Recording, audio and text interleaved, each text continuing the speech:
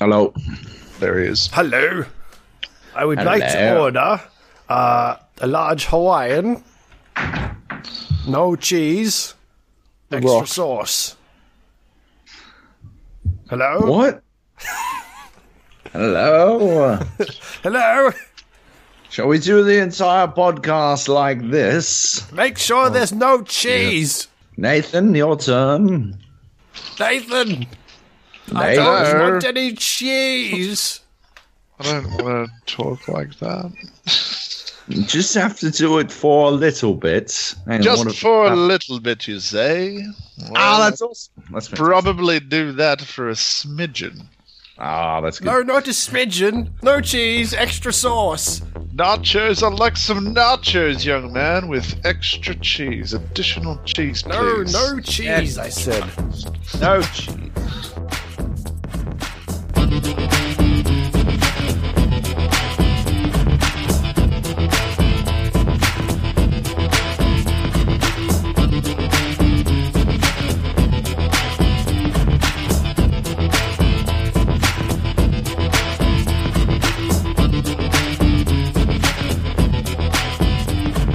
Hey everyone, today is Wednesday, the 3rd of August, 2016. This is the GAP, episode 332. I'm Luke Lawrie. Joab Gilroy is here on time this week. Yeah, I am. Were you late last week, Joby? I was late last week, yes. Ooh, quite late. I forgot it was Tuesday. I forgot what day it was. I actually hit my deadline. Because my wife was sick, and so the weekend sort of bled into one another, and I sort of forgot what day anything was, and Monday sort of just went by in a blur. I was a bit sick on Monday as well, so yeah. Anyway, Nathan Lawrence is here. Spoilers. Hello. No cheese. Remember this? No cheese. Yes. No cheese. Everybody will know what we're talking about. I know. I don't know what you're talking about. Yes, you do. No, I don't. No ideas. No ideas. Anyway, let's kick in, because you're going to get a movie that is apparently awful. Who is? So, yeah. You are. Oh, yeah, I've got Suicide Squad. I thought you said you do as well. No. Yeah, you're not that crazy. No, I'm not. I am not. You're going to have to listen to Nathan and I talk about it all weekend. That's okay. I already listened to Nathan and Lucy from IGN talk about it and spoil it without any care for who was in the room with them. So, yeah. Walked away, Joby. It wasn't about you, that conversation, so... Oh, yeah, I could have gone and talked to the fucking YouTubers or something. Thanks. The streamers, yeah. You're the friend of the streamers. That's what they call you. That is what they call me. The friendly streamer friend. Friendly streamer friend. Friend to streamers everywhere. Yeah.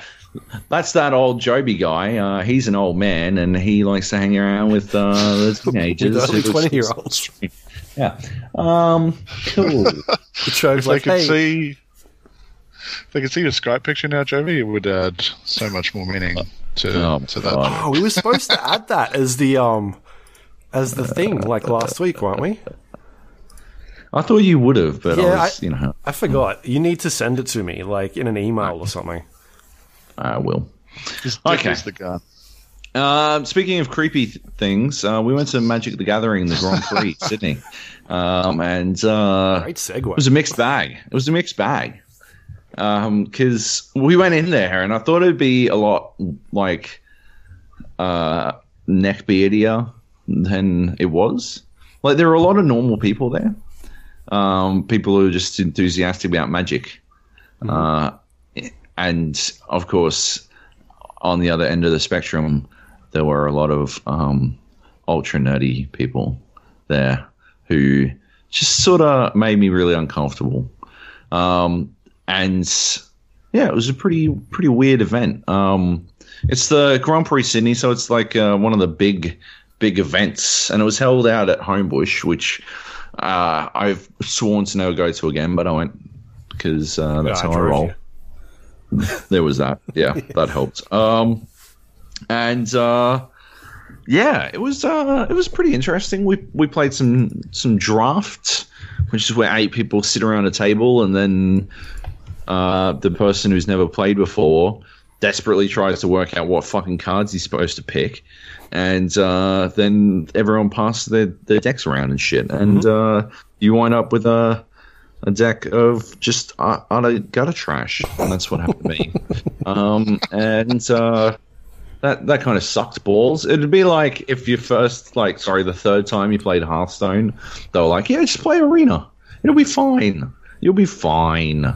What? You're working out. You just got to pick 30 cards from 90 potential cards, and you've got to know how to construct a deck out of that. You'll be fine. So that's what happened. The second time I played Draft, I actually constructed a brilliant deck that destroyed fucking everyone. I beat Ziggy D, who is a streamer that I am actually a friend of, and I destroyed him. So he was the worst Magic player, because if I was the worst, and I was the worst Magic player at the Grand Prix Sydney, then anyone I beat would take the title off me. So he took the title, he took the championship belt, became the worst Magic player in Sydney, which is a bit of a downer for him, I guess. What did you think, Luke? Did you have fun? Yeah, I enjoyed it. The whole drafting system was definitely very different to what I'm used to. Kind of. So when you normally, well, I don't know what the normal type of drafting system is, but when you normally like pick a set of cards, you kind of open up all your packs and then lay them out in terms of their like color and then how many mana it costs. Whereas this one was more like, here's a bunch of cards, and then you have to start with like a card that's quite good or something that you can use, and then sort of build around that. And then you pass all the cards that so you basically take one card and then pass those rest of the cards to your left, and then you pick up the leftover cards from the person to your right, and then you keep going around the table until you've got something to work with. So not only are you kind of trying to figure out, well, what is something that I can build, but you got to try and look at it in the terms of like, what is everybody else doing? Because am I going to get the color that I want or the cards that I want? So yeah, that was quite a cool way of looking at it when we played it. But yeah, I quite enjoyed that. I didn't, it's not like I didn't have fun. It was definitely a different way of playing it.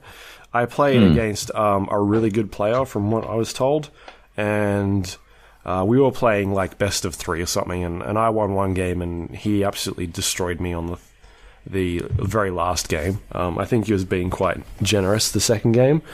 The first game was pretty much like I think I got him down to about 10 health. He started off on 20, and then he beat me. Second game, I basically said to him, look, I'm just going to keep building shit like on the table and putting it down, and we'll get to a point eventually where we should attack each other. And he seemed to find that quite amusing. So we were both pretty much just putting cards down until we had this enormous army of things happening. And eventually I won that one. And then he like obliterated me the next round. Just absolutely destroyed me. I didn't get any good cards. And that was the... It's funny because I drew my cards, and Paul, one of the PR guys that was there, was like, "Oh, you should probably redraw." And I was like, "Oh, okay, all right, I'll redraw." And then I redrew, and then played with those cards, and just got stomped. I just blamed it on him the entire time. So it's always nice to have someone to blame it on. Yeah, well, he was the closest thing there that I could blame it on, so why not? So that was really fun playing those, and also like. Every time I play this game, it's really cool to have somebody there that knows what they're doing, and they're all really friendly people that are more than happy to explain the rules to you, and you don't feel like you're getting cheated. Well, I don't feel like you're getting cheated. Like they'll look at it and be like, "Yeah, you should play this card as opposed to this card," and that's like there was an instance where I was kind of talking my way through it, and once I finished, he basically that's exactly what I would do. So. You should do that. And I don't feel like he's like leading me down a path where it had more of an advantage to him. So yeah, they seem like really cool people to play with, and they're always fun. So then the second game that I played was against Amy, and I played the first round with her and beat her, and then the second round she beat me, and then the third round I played against you with her deck. Do you remember that? Oh yeah. Yep. Yep. Yep. And I was amazing. So You were amazing. Yeah, I got terrible cards again. I got super lucky the first round. I had basically had a flying creature that I equipped with with like a +3 power, and it also had vigilance. So vigilance means that you can attack, and then once your turn ends, it untaps again, so it can then block. Yeah. Which is super useful because super ridiculous. Yeah, because it basically meant that I could attack each time and then block with it next round. So this thing had like 7, I think it was 7 or 8 power, and like it was doing 4 or 5 damage each turn with all this stack on it. So there was really nothing in her deck that she could deal with. But when I played the next 2 rounds, I never got those cards, and I kind of got just stomped. And actually, you did get the card out once, and you fucked me with it, yeah. Removed you, yeah. I should also point out when I played Ziggy, the first game, I pulled a card that because in Magic you play towards, like, you've got 2 colors that basically define what kind of deck you've got, because you got to have the color that the land is and shit. You know that, right, Nate? Yes. Yes? No? I do remember that. No, I do. Sort of? I didn't No? forget. No, I forgot it the first time that we played, and then the second time I was reminded, and yes, I do know that.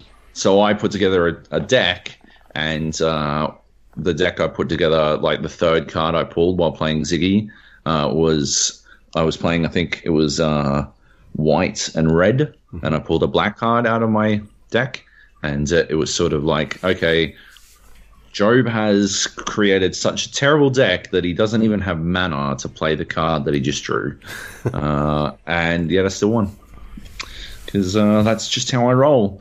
But it was pretty, like, this coming weekend, the Pro Tour is on, but the weekend just passed was the Grand Prix. And, so we found out more details about how that works, about how, like, Wizards flies people out to, like, flies people from around the world to come play and stuff like that.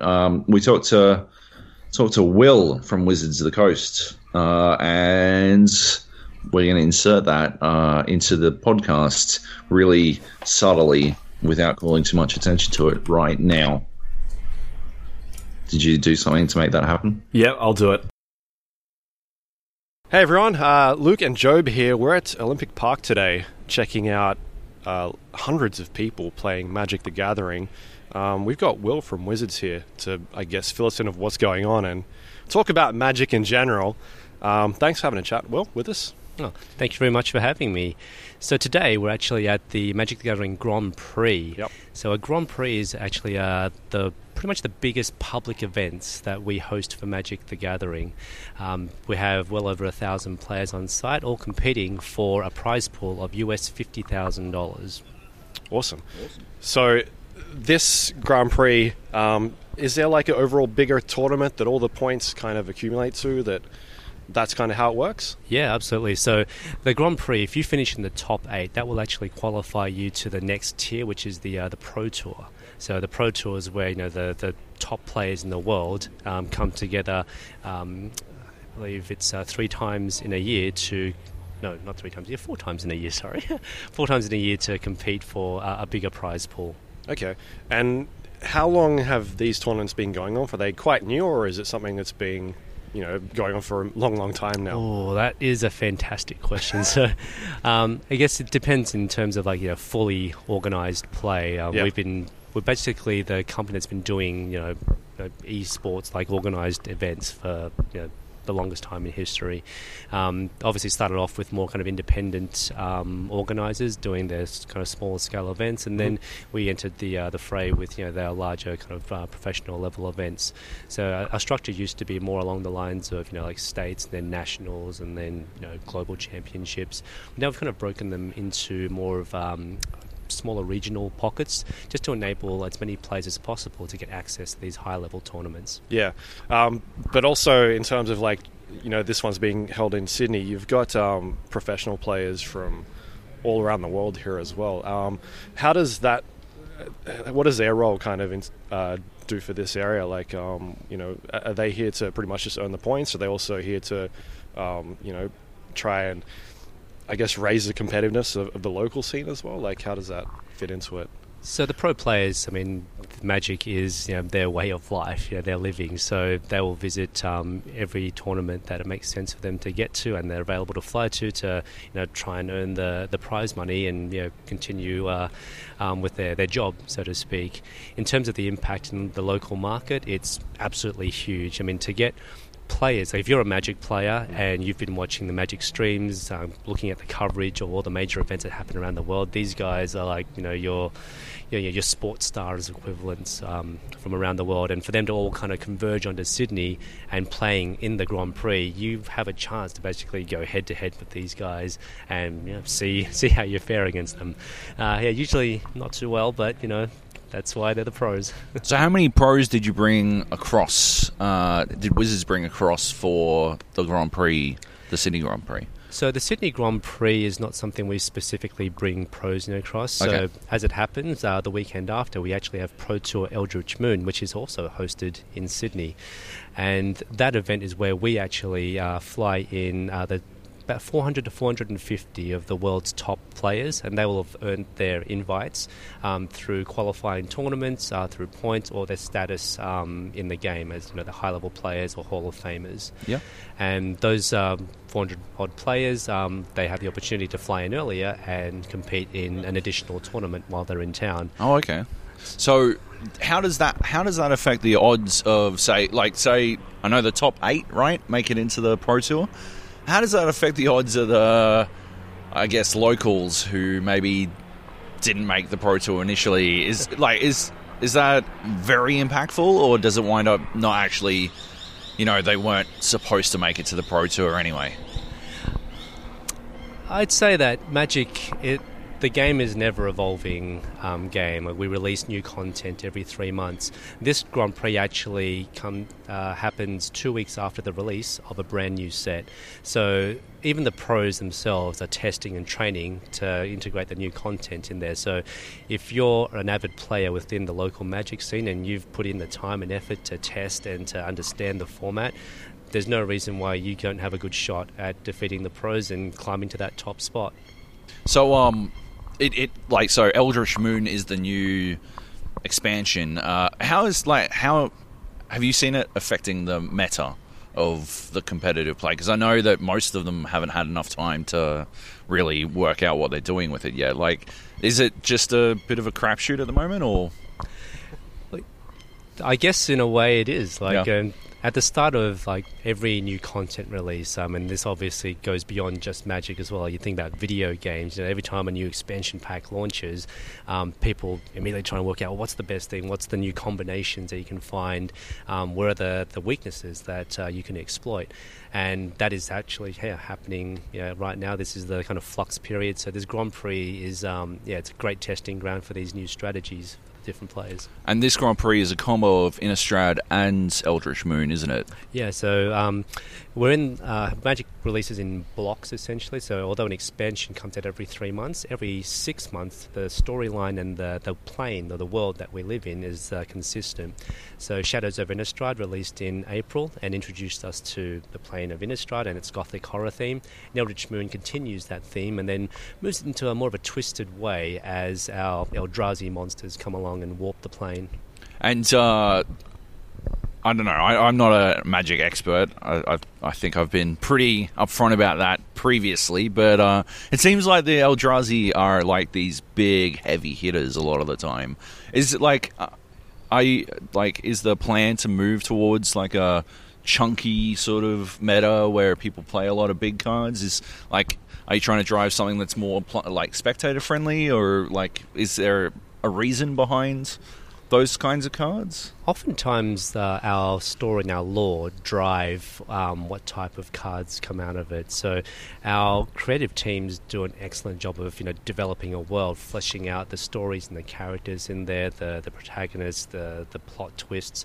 And it's up to our design and development team to then take that content and then turn it into cards that reflect that story and that theme. So the story of Shadows of Innistrad was that this plane is just suddenly turned mad. Things are twisting around. We don't know why. Our planeswalkers, our heroes of the story, they arrived at the plane and they're trying to work out, okay, what's going on here? There's a mystery here. Let's work out what's causing this. Then in Eldritch Moon, we find out that, it's actually one of the other planeswalkers here actually summoning one of the Eldrazi Titans to the plane, which has now caused all this madness to really manifest itself. So when you say, are we actually pushing towards the bigger creatures? In this particular set, yes, because it fits right in with the story and the theme. When we move to our next plane in Kaladesh, that's the home plane of Chandra, one of our red planeswalkers. It's very much...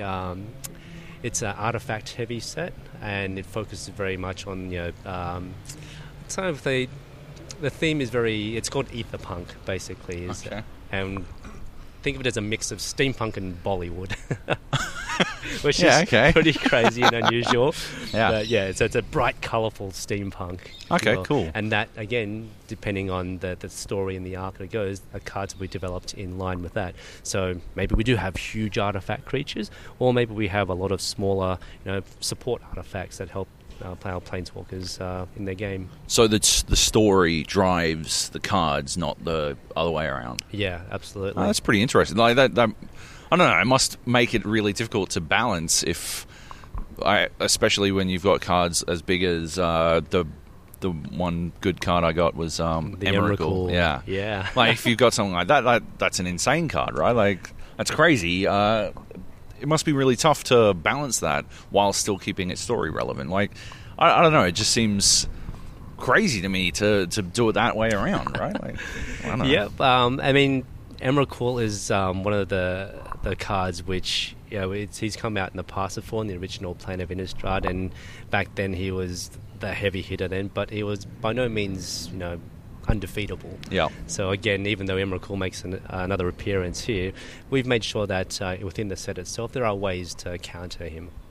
Yeah, fair enough. One of the things that I've heard from a lot of the pros is that they consider Magic Online to be sort of like an aside, like not something that they take very seriously. They use it for, I don't know, something to pass the time while still keeping on track with Magic and stuff like that.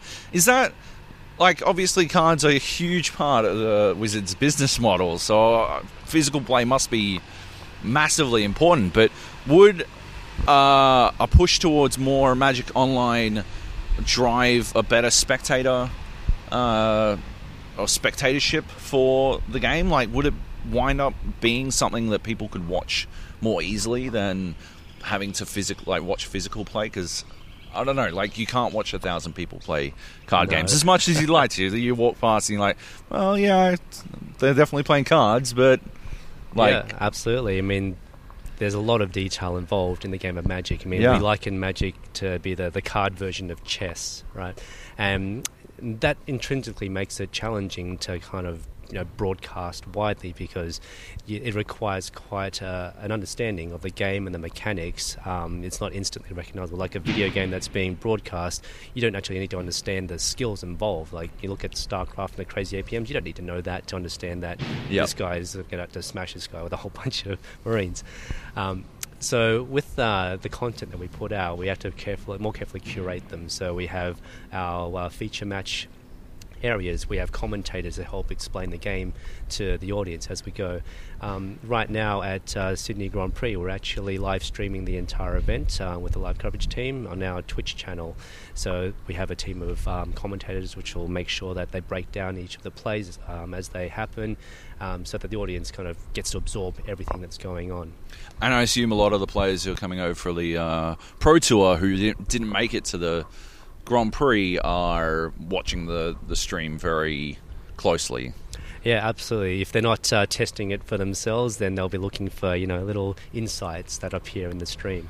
Does Magic Online then, does it have a place outside of just being sort of a casual aside for Magic players? Like, is that something that Wizards wants it to exist as, or is it just sort of, are you guys just sort of happy for it to just sort of be? Yeah, our core business is definitely the trading card games. I mean, what's made Magic so successful, and even after like 23 years, is that there's a built-in kind of like social aspect of Magic, right? You're face-to-face across your opponent, whether that's in a competitive environment and you can poker-style bluff them out, or if it's around the kitchen table and you just talking rubbish and blackmailing each other over this game, right? Magic Online, when you transition to the digital space, it becomes somewhat more impersonal. Like, it's all about the most rational moves, and logic kind of takes the lead. So when you're using it as a tool for testing, it is a fantastic platform for that, because you should be running through multiple games, making sure you're making the right decision, minimizing the mistakes you might make in a real life game. The other benefit of Magic Online is the fact that you can play anytime, anywhere. So with face-to-face games, I'm sure anyone who's tried to organise a meetup, there's always logistical challenges, and not everyone's available at the time that you're available. The Magic Online is one of our digital platforms. That's definitely more for the enfranchised players. We also have Magic Duels, and Magic Duels is more of our kind of entry level to Magic. So that product, it's an app on iOS, Xbox and PC Steam, free to play, and it's really designed for players who are interested in Magic to just jump in, play the game, learn the rules, and test against the AI. I mean, there's no shame to getting crushed by the AI. No one needs to know. Yeah, that's true. That's fair.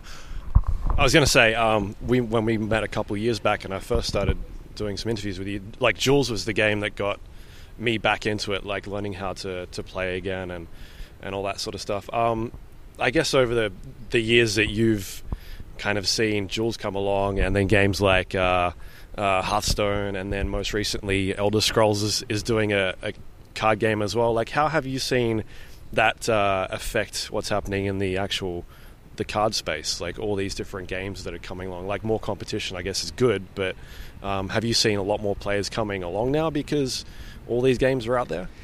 I think probably going to use an analogy here to, I guess, say driving games. Yeah. So in a driving game, you wouldn't say that the only driving game out there is Forza, right? There's your Gran Turismo. So those are more along the realistic high-end side of things. And on the other end of the spectrum, you've got Mario Kart, or you've got Rocket League. So there's definitely a spectrum of different genres, and that's the same within card games as well. So Hearthstone is definitely more your kind of action-oriented TCG. It's very fast-paced. Whereas Magic, on the other end of the spectrum, is more of a strategy game, requires a bit more deliberate thought and slower paced. So that's where we kind of exist. And where we've found is actually, rather than having new entrants kind of cannibalize our audience, we've actually seen the trading card game genre as a whole grow. So, rather than steal each other's, audience, we've just baked a bigger pie, and more people are now getting into trading card games, and they'll eventually find the genre that they like the most, and that's where they'll play. For the Australian players who are like out there trying to get in, like trying to do their best, I was talking to Jason earlier. He's from New Zealand. He was saying that the scene winds up being like, despite all the people you see here, the actual scene winds up being kind of small. Like, how do you encourage growth within Australia as a card game scene, as a sports scene, a competitive scene? How do you make people more enticed into playing like against other people in Australia? That's an interesting thing. So you're talking about the competitive side specifically. Yeah. So I think with all kind of competitive aspects of a game, you need to build up your baseline audience, right? Yep. With every game out there, you've got a baseline audience who'll play it for the fun aspect first and foremost, and then no matter what the game, you can always make it competitive. There'll be people who want to just show that they've got better skills, they're able to outwit their opponents. So within that, a proportion of the players that we recruit on a more kind of broad level will transition to that competitive play. And that competitive play is most often hosted within stores and within the Premier level tournaments that we host, like the Grand Prix and the Pro Tour qualifiers.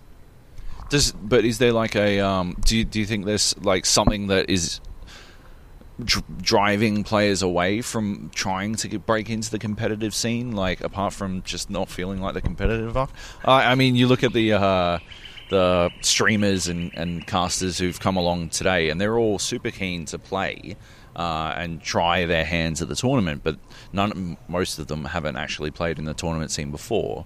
There must be some reason why they're not trying to play competitively, except when they're specifically at a competition. Yeah, absolutely. And I would say, like, you can play soccer or football or basketball casually with your friends and have a great time, and then you get asked to go, hey, join this professional league here and play there. I mean, well, you play casually. What's the worry, right? And there's always going to be that intimidation factor, right? Because these other players, you see them playing professionally, and they're making these great plays, and you're like, I can kind of do that, but maybe I'm not as consistent. You don't want to get dunked on. Yeah, pretty much. So there's always that kind of intimidation factor. There's that barrier. I mean, until you can kind of push past that and then kind of determine for yourself, where your skill level lies, and that's when you go, okay, yep, I can hold it with the big boys at the tournament. So then your next phase might be, okay, well, I want to climb higher, so how do I develop my skills?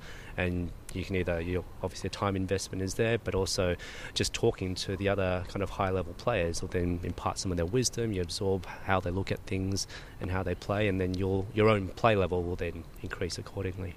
Yeah, absolutely. I mean, yeah, you can only get better by playing better opponents, right? Yeah. One of the things that I find interesting about like a tournament like this is I don't know. I guess I went over it before, but I wonder like how many Australians are actually going to punch on through. Like, how good is the Australian scene compared to the rest of the world? Do you think? That's a very subjective question. Definitely, in your opinion, and not to throw any shade at anyone. Just sort of, if you were to look at the scenes themselves, how many of the 450 Pro tournament that are coming? Like, how many are Australian? You know what? I do not have those stats. I will get that for you, but I do have the one stat which I'm very proud of, which is Jason Chung. He's our New Zealand based, and he's our top ranked pro in the Australia-New Zealand region. He's got a platinum level status, which is the highest status you can get as a professional player. So he's definitely going toe to toe with all the heavy hitters from around the world. How do you get that status? By being good. So is it an ELO system or? In the past, Magic was based on the ELO system, but we found that that actually limited the participation rate of our higher-level players because the risk of points is so high. So our system got revamped a few years back, where it's now a combination of high-level finishers as well as consistent playing. So it's kind of a points ranking system. Okay. But of course, there's also specific tournaments which will kind of, if you take a high enough position in those, that'll automatically push you through to the next tier. Yeah, okay. So what would you say Jason's chances are at the Grand Prix and then at the Pro Tour? After speaking with Jason, he's very confident that he's going to make day 2 today. So watch out, everyone who's on site for day 1. In fact, the pros, all the players with 3-round buys, they're all about to enter the fray into 4th round now. So we're probably going to get the results of that bloodbath very soon. They'd have to go, because it's you get knocked out if you get 3 losses, right? Not necessarily 3 losses. It's if you don't make a certain finish. So I'll have to double check the exact finish, but you need a certain number of wins to make it to day 2. Okay, well, yeah. The way Jason said, put it was that if you lost 3 times, I guess pretty much done. So I guess if you did lose 3 times after you had 3 buys, you'd be pretty much done anyway, right? Pretty much. Or you got the worst draw of all time. Does the buy system? Does that give? I suppose it's designed to give an advantage to the pro players, or what? Do the pro players need an advantage, or is it just to make sure random stuff doesn't accidentally leave you with no pros left in the? I think if you're a high enough level player, then it's just one of the benefits that you're awarded. Yeah. So yeah, why not take it? Yeah, definitely. Okay, so yeah, you're not sure of the numbers, but if I were playing today's day one, I jump in. I obviously don't get any buys. I probably lose 2 games. It's all on the line, right? Like, I just have to win from there on out. Absolutely. So we usually... And it's 8 games? Today is a 9-round tournament, right. And depending on the number of players, that'll determine how many players move on to day 2. So today we should have 64 players moving into day 2 to compete for the top 8 slots. And today is... What's that mode where you open up the pack and play with... So it's the limited format, specifically sealed deck, where you'll open 6 boosters and then build the best deck you can. Yeah. Okay. And tomorrow, what changes tomorrow? Drafts. Okay. So for those unfamiliar with drafting, it's essentially where each player has 3 booster packs. They will open their first booster pack, pick 1 card that they like from that, and pass the pack to their left. And then they'll continue to... How many people participate in this draft? Usually in pods of 8. So tomorrow, 64 players, what? 8 pods of 8. 8 pods of 8. Okay, so... And you might just wind up with trash? Hopefully your experience in drafting will make sure you can read signals. So when you suddenly see a particularly powerful card and a colour get passed to you, that signals that, okay, that colour's open because your neighbour didn't take it, right. Conversely, if suddenly all the red cards have disappeared, you're like, okay, maybe I need to stay out of that colour. So, yeah, there's a skill in identifying the powerful cards, but also reading the signals of the cards as they're passed around. So Drafted has its own meta. Oh, yeah. Definitely. So you have to be accomplished at 2 different levels of game then to actually succeed at a Grand Prix. Wow, okay, that's pretty interesting. I had no idea that. Yeah, that's really cool. Like, it's not enough to just play your constructed whatever you've put together. Obviously, with sealed, you could still get screwed. Yeah, there's certainly an element of RNG in there. I mean, that's the way the game. Yeah, but you might get super lucky instead. Yeah, absolutely. But yeah, with Drafted, that's where player skill kicks in and kind of mitigates a lot of the RNG that might be involved. Do players have you ever seen players make it to the round of 64 and then find themselves just unable to draft, or is it something people play towards? It's absolutely possible. If you have not had much experience drafting and you've just gotten a great pool and you've smashed your way through to day 2, if you don't have that experience, it's easily for you to just get outplayed right from the get-go, from the drafting, not even the actual match, just the drafting of the cards. I suppose if you made it to the 64, you'd probably have a decent idea of whether or not you were screwed from the get-go, right? You'd be able to look at your deck and be like, well, this one's not going well for me. Yeah.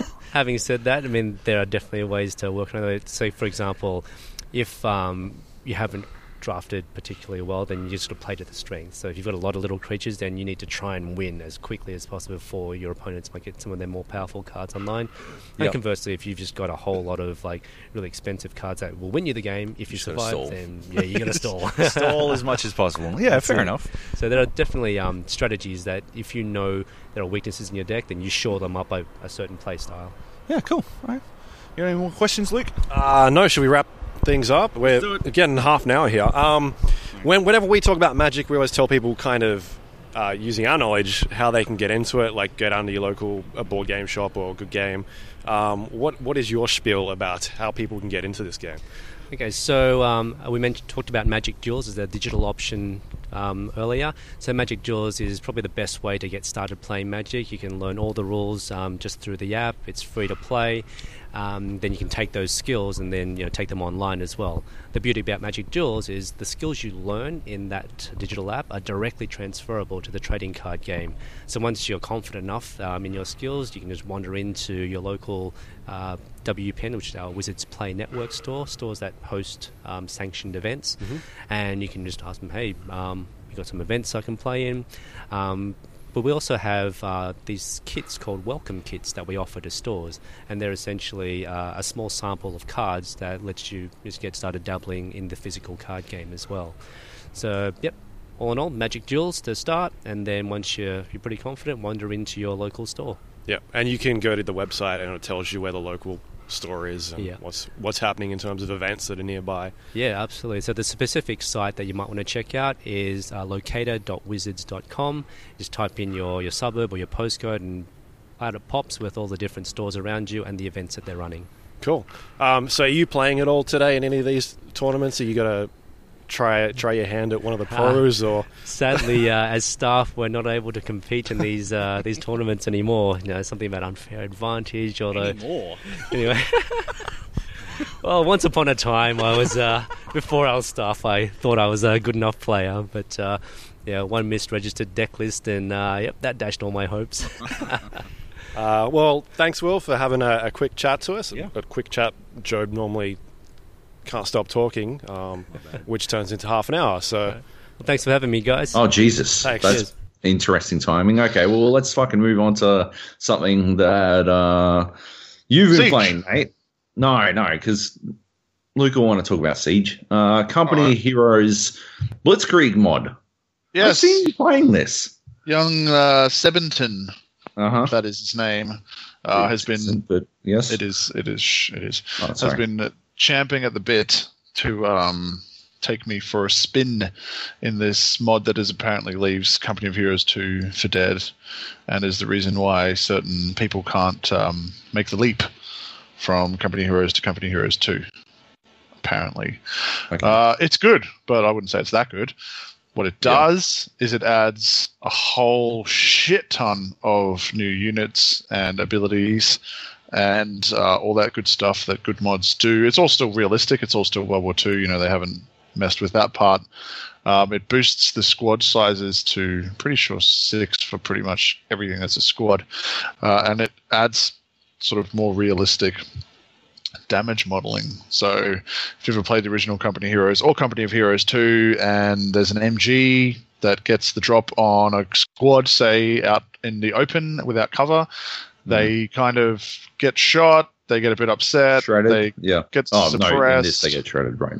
Yeah, in Blitzkrieg, they basically get annihilated. If your micro has to be double micro, basically. You have to be listening out for any sort of alert, or kind of have one eye always on the minimap to see what shit's going down where, because you'll just move over casually to check on the progress of your squad that you sent a Kappa flag and realize that they just got annihilated. Yeah.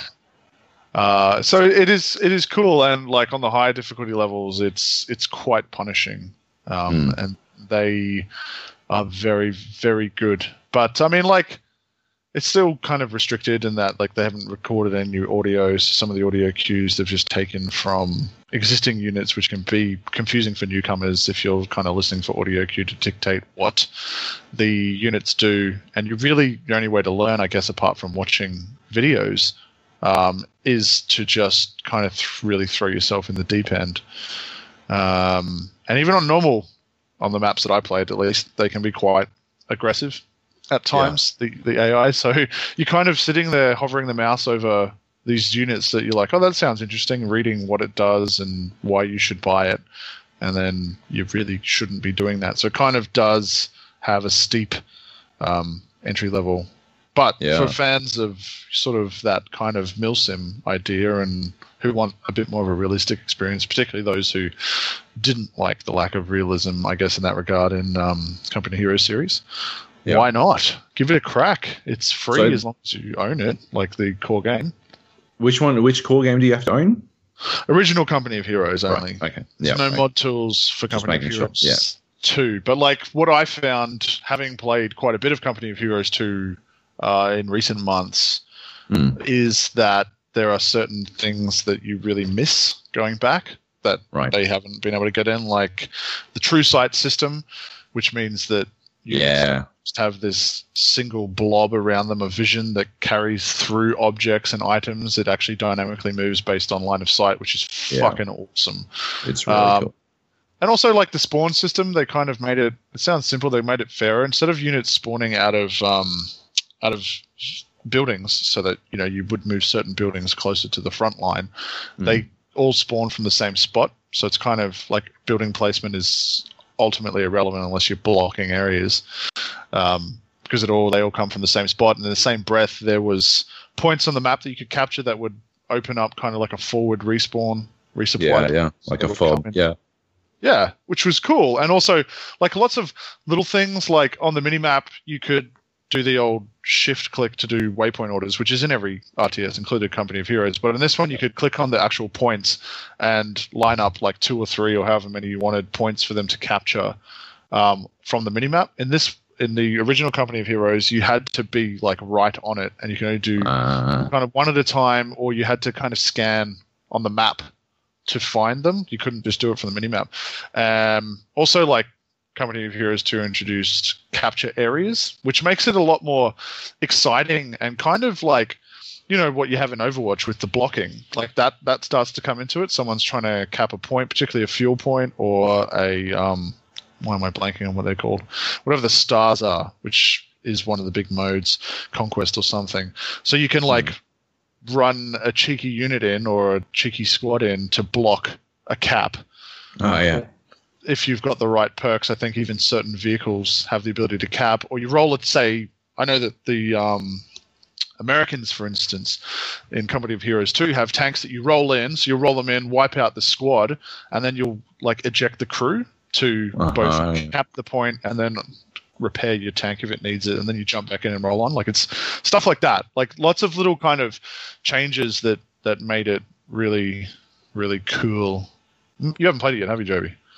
No, but I played it in preview. But yeah, I've got it installed now, so we'll definitely have to play. Take it for a spin. Some time next week. That'll be good. Cool, man. You've been playing more Homefront? Yeah, I went back to it because I sort of played that initial splurge and enjoyed it, but like, you know, there was either a memory leak or something that was causing massive kind of frame dips for no discernible reason. They still happen when it's like saving a checkpoint for some reason, but thankfully those checkpoints only happen kind of when you're at base. So it's sort of like more of a like frustration than a straight up annoyance or something that gets you killed. And the frame rate seems to have, you know, leveled out, and they've done some optimization work, which they obviously should have done at the beginning. But yeah, I just wanted to see, like, because, you know, it got panned, man. That game got fucking hung out to dry. Yeah. So I was like, you know, I don't know about you, man, but for me, I always feel like, did I fuck up? Like, was I wrong? And so I try to go back and give them like a bit more time to see if I agree or disagree, and I'm still enjoying it, man. Like, it's still a flawed game. Everything I said before is true, apart from some optimization. Like, the AI is still dumb as shit, and it's got a lot of good ideas that it doesn't really kind of fully deliver on. But in terms of like an open world sort of gameplay loop, shifting between objectives and these little emergent narrative moments that keep distracting you from the main path that are kind of also really organic, at least in the spaces I've played in. Yeah, I'm put in another, 5 or 6 hours over the last couple of days. Yeah, okay. So I'll probably go back. Like, it does one of its coolest ideas, which is the weapons thing. You know, the old Crisis idea, except that you can actually fully convert weapons into something else. So like a semi-auto rifle becomes a bolt-action sniper rifle, or something ridiculous like a mini rocket launcher that shoots fireworks, which is hilariously off-tone. It literally shoots like fireworks that explode. But it's a really cool idea, but like, I find that I'm becoming really impatient with that system, because I'm always like, oh, there's a guy in the distance, is a sniper, okay, so hit X, do the weapon conversion, which takes, 5 or 10 seconds, take the shot, oh, but I'm about to do some running gunning, so I better switch back to semi-auto mode. And when you're constantly like doing that, it gets a bit grating. I mean, you can still move, but you can only move forward. You can't really look around while it's happening. So the cool thing about like throwing a scope on or changing, not that you ever actually really have incentive, because for some reason I've unlocked all the attachments and they don't really have suppressors for the sort of bigger weapons, which is odd. Very odd.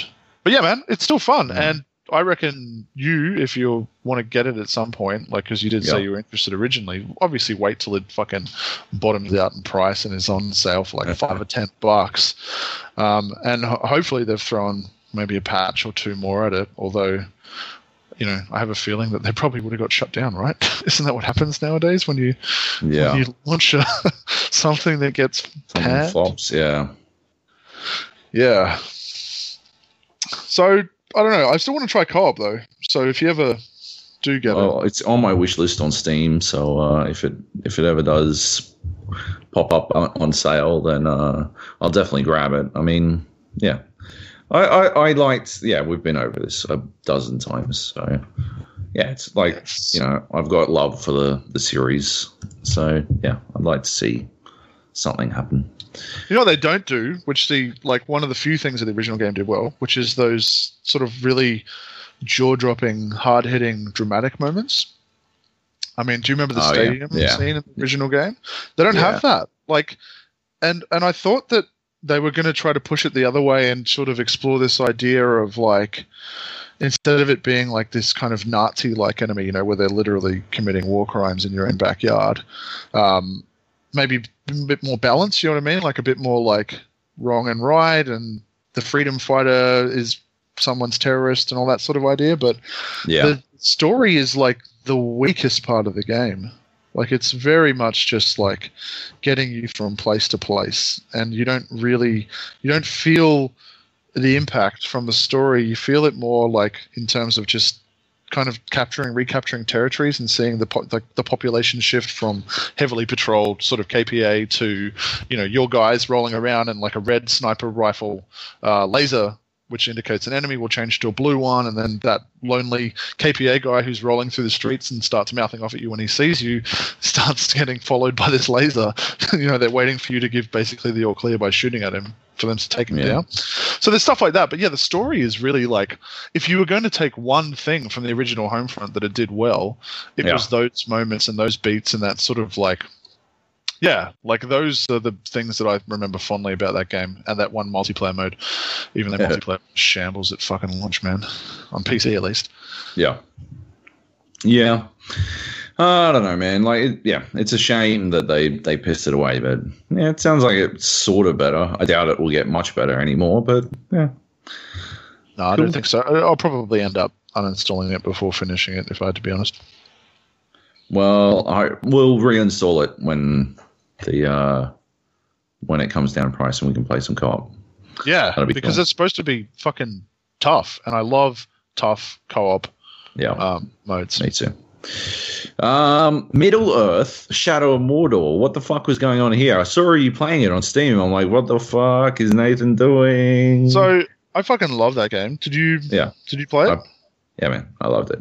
So there's nothing. It's such a fucking good game, and I can totally see picking it up again and playing it again. Because when I went, whenever I visit my brother up in Brisbane and I stay at his place, that's what I play. Because it's sort of, I don't know, we can fuck around and experiment with stupid shit and see how many orcs we can get into one area without dying, and then murder them all as quickly as possible and shit like that.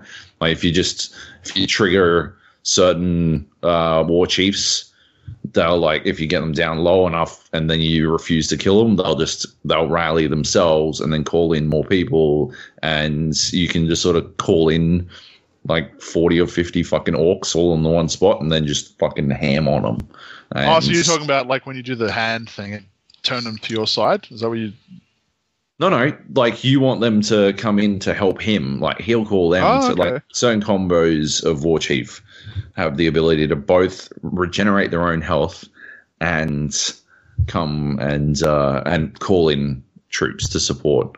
And when they do it, it's fucking hilarious. Because, you can get some fucking crazy numbers going. And then, a lot of the time you do abuse the fuck out of the hand move to get out of some tough spots. Because pretty fucking quickly. They really did need to that. That was, I think, one of the sort of big glaring problems with the combat. And I'm all for Arkham style cloning, which they clearly had done, but the fact that you could pause a fight just by doing that, and I think you could even drain them for health, couldn't you? Eventually. You could. You could. I think you could. I'm pretty sure you could. I'm sure you got health back, which was And then you could like get that ability that lets you fuck up a combo or take a hit or two, and it wouldn't affect your combo meter. So you just became goofily OP. But I still found that like I would become way too cocky, go into an area with like 40 orcs, go right, this is fucking on, and then I'd die. And then you'd be like, oh, that's fucked. And the cool thing was, like, the payoff of that, obviously, was the Nemesis system. So that guy who killed you gets, like, promoted.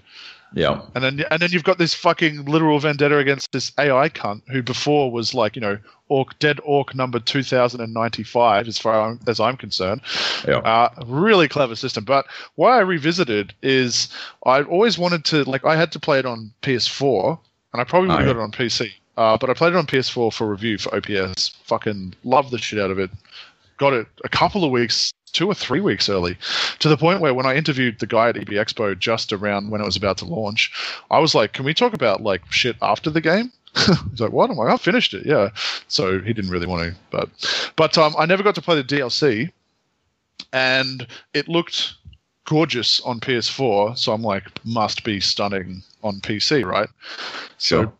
Picked it up for I don't know how much, $5 or $6 maybe, with the DLC during the Steam sale, and then accidentally like bought another version of it on a CD Key website, thinking I hadn't got it, and ended up giving that to my girlfriend because I'm like, well, she's got a new computer, she should see this. So got to download the Ultra HD pack, but what I really wanted was the DLC, man. So I've just started playing through the first round of DLC, which is like cool. I thought it would just add like really shitty modes, but it's kind of the first round at least is more story stuff, and you've kind of got that end of game ranked up Talion, but you're rolling around with that cool little dwarf who I kind of found funny, and doing missions with him, taking down the Beast Masters, who are these dudes who claim to be able to kind of like do what you do with the beast in terms of like taming them.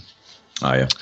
Yeah, but also like tougher enemies. I don't recall encountering guys who are sort of like called combat masters, who are kind of immune to your combos and fight back pretty hard, don't lose much health, but then you instantly kill them with a Caragol mount, which is hilarious. But yeah, still having fun with it, and it's gorgeous. It's fucking beautiful. Yeah, that's a Steam sale, so you know what I mean. Like games that I've played before, but like I've missed DLC, or I'm just curious to see. Like, I wonder how good this looks. Sometimes, wonder how good it looks on PC. I wonder if my rig can run it in Ultra, and it can. Nice. So nice. Yeah, I was like, why the fuck not? I'll spend $5 or $6 on that, and if I get a few hours out of it, that's money well spent. But the chances are good. I mean, I'm in open world mode at the moment, man. Like fucking Witcher, and then this, and then Deus Ex later this month.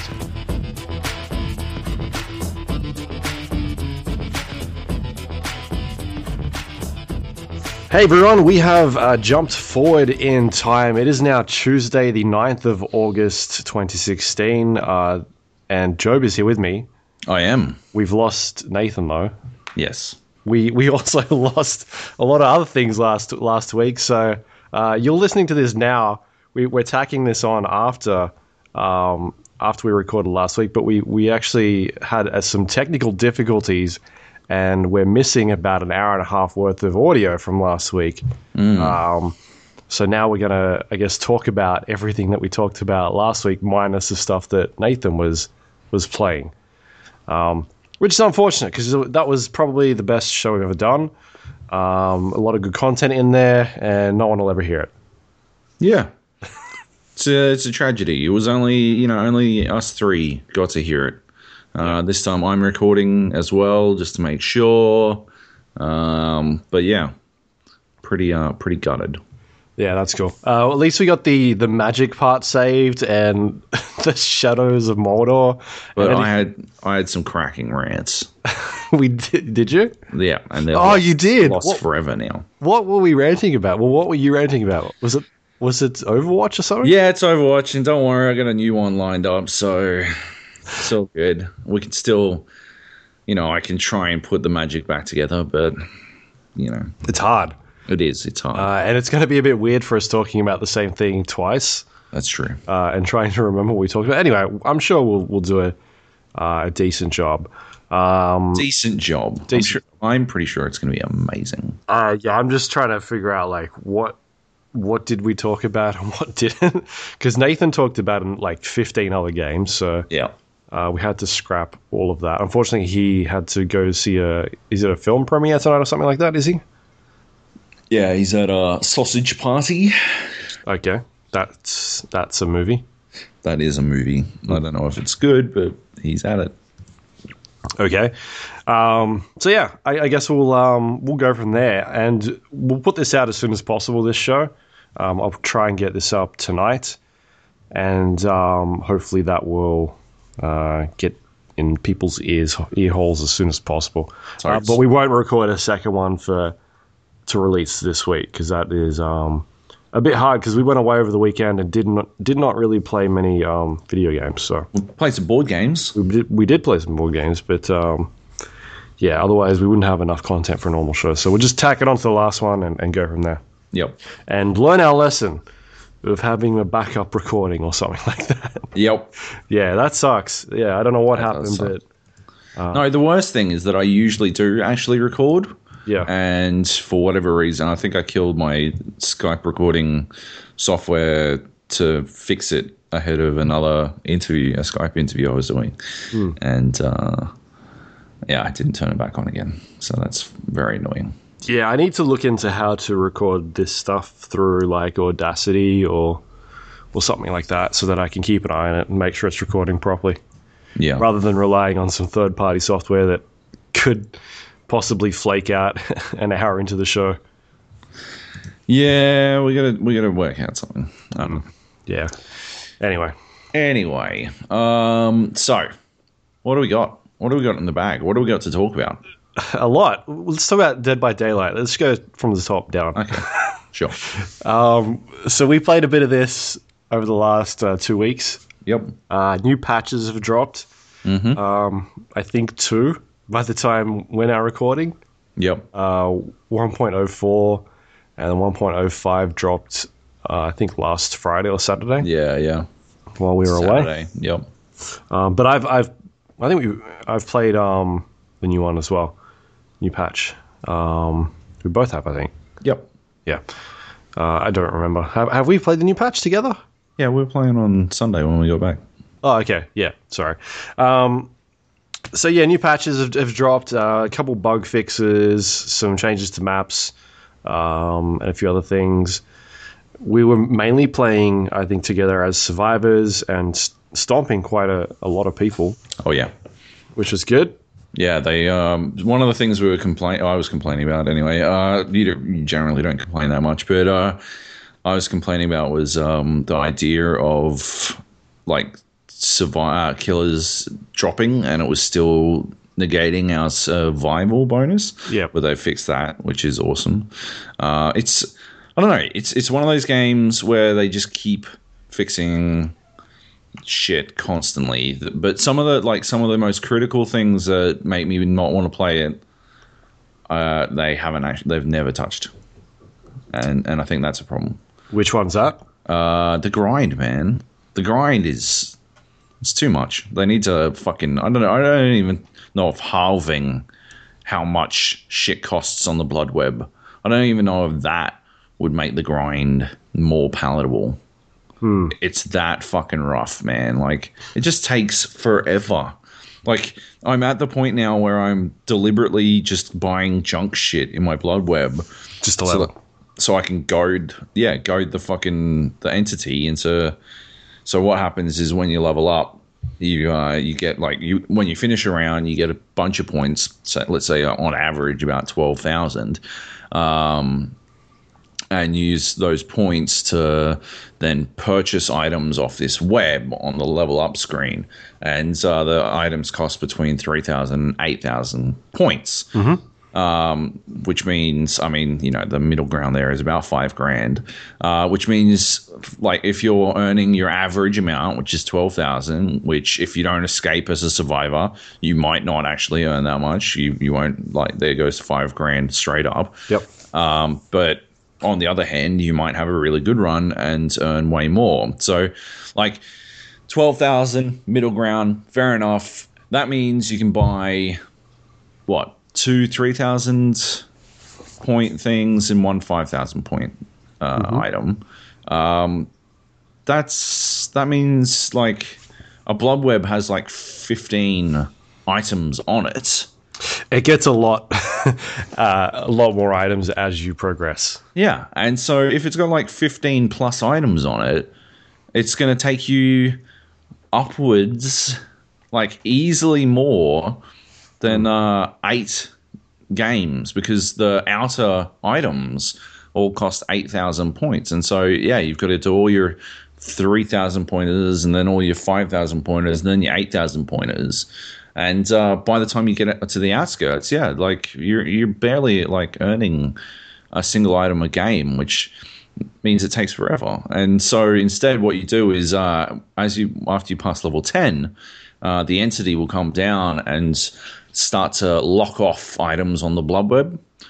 Which means that when you first enter a level, you've got to look at the blood web and decide what you really want from that selection of items, and then fucking go for it, or the entity will block it off and you'll get fucked. It's an element of RNG that I'm not crazy about, but the fact that it'll take you so long to get there is what makes me really annoyed about it. And yeah, like the key problem is that I'll just buy the 3,000 point things. I'll get the one perk on the fucking level that I have available to me, even if it's fucking garbage. And then I'll just try and buy small shit so the entity will come down and block off large sections of the fucking blood web so I don't have to buy them. Yep. And it's not like I don't want these items. It's just that there's no fucking point to it. Like, yeah, half of them are just like upgrades for items and shit. And yeah, that drives me bananas. It's not like, I don't know. I don't feel like, I feel like I'm at a significant disadvantage compared to players who have played for longer because they have access to more perks. Like, we're not talking about a minor disadvantage. We're not talking about like Battlefield or like even fucking Rainbow Six, right? Where, well, they've got a hollow sight on their gun, and I have to deal with iron sights. We're not talking about the difference between that, or they've got access to more operators. Although by the time you've done the opening missions, the single player situations, you should have access to like the 6 main decent ones anyway. But regardless, like, we're not talking about something as simple as that. We're talking about fucking the difference between having some fucking chance against a fully leveled up killer or getting fucked like repeatedly. Yep. Because you're like, the sprint that I've got on have unlocked gives me the ability to sprint burst every 45 seconds or so. And if I had the fully unlocked one, it'd be every 30 seconds. And so 15 seconds might not seem like all that much, but I was 2 seconds away from getting away from a fucking killer with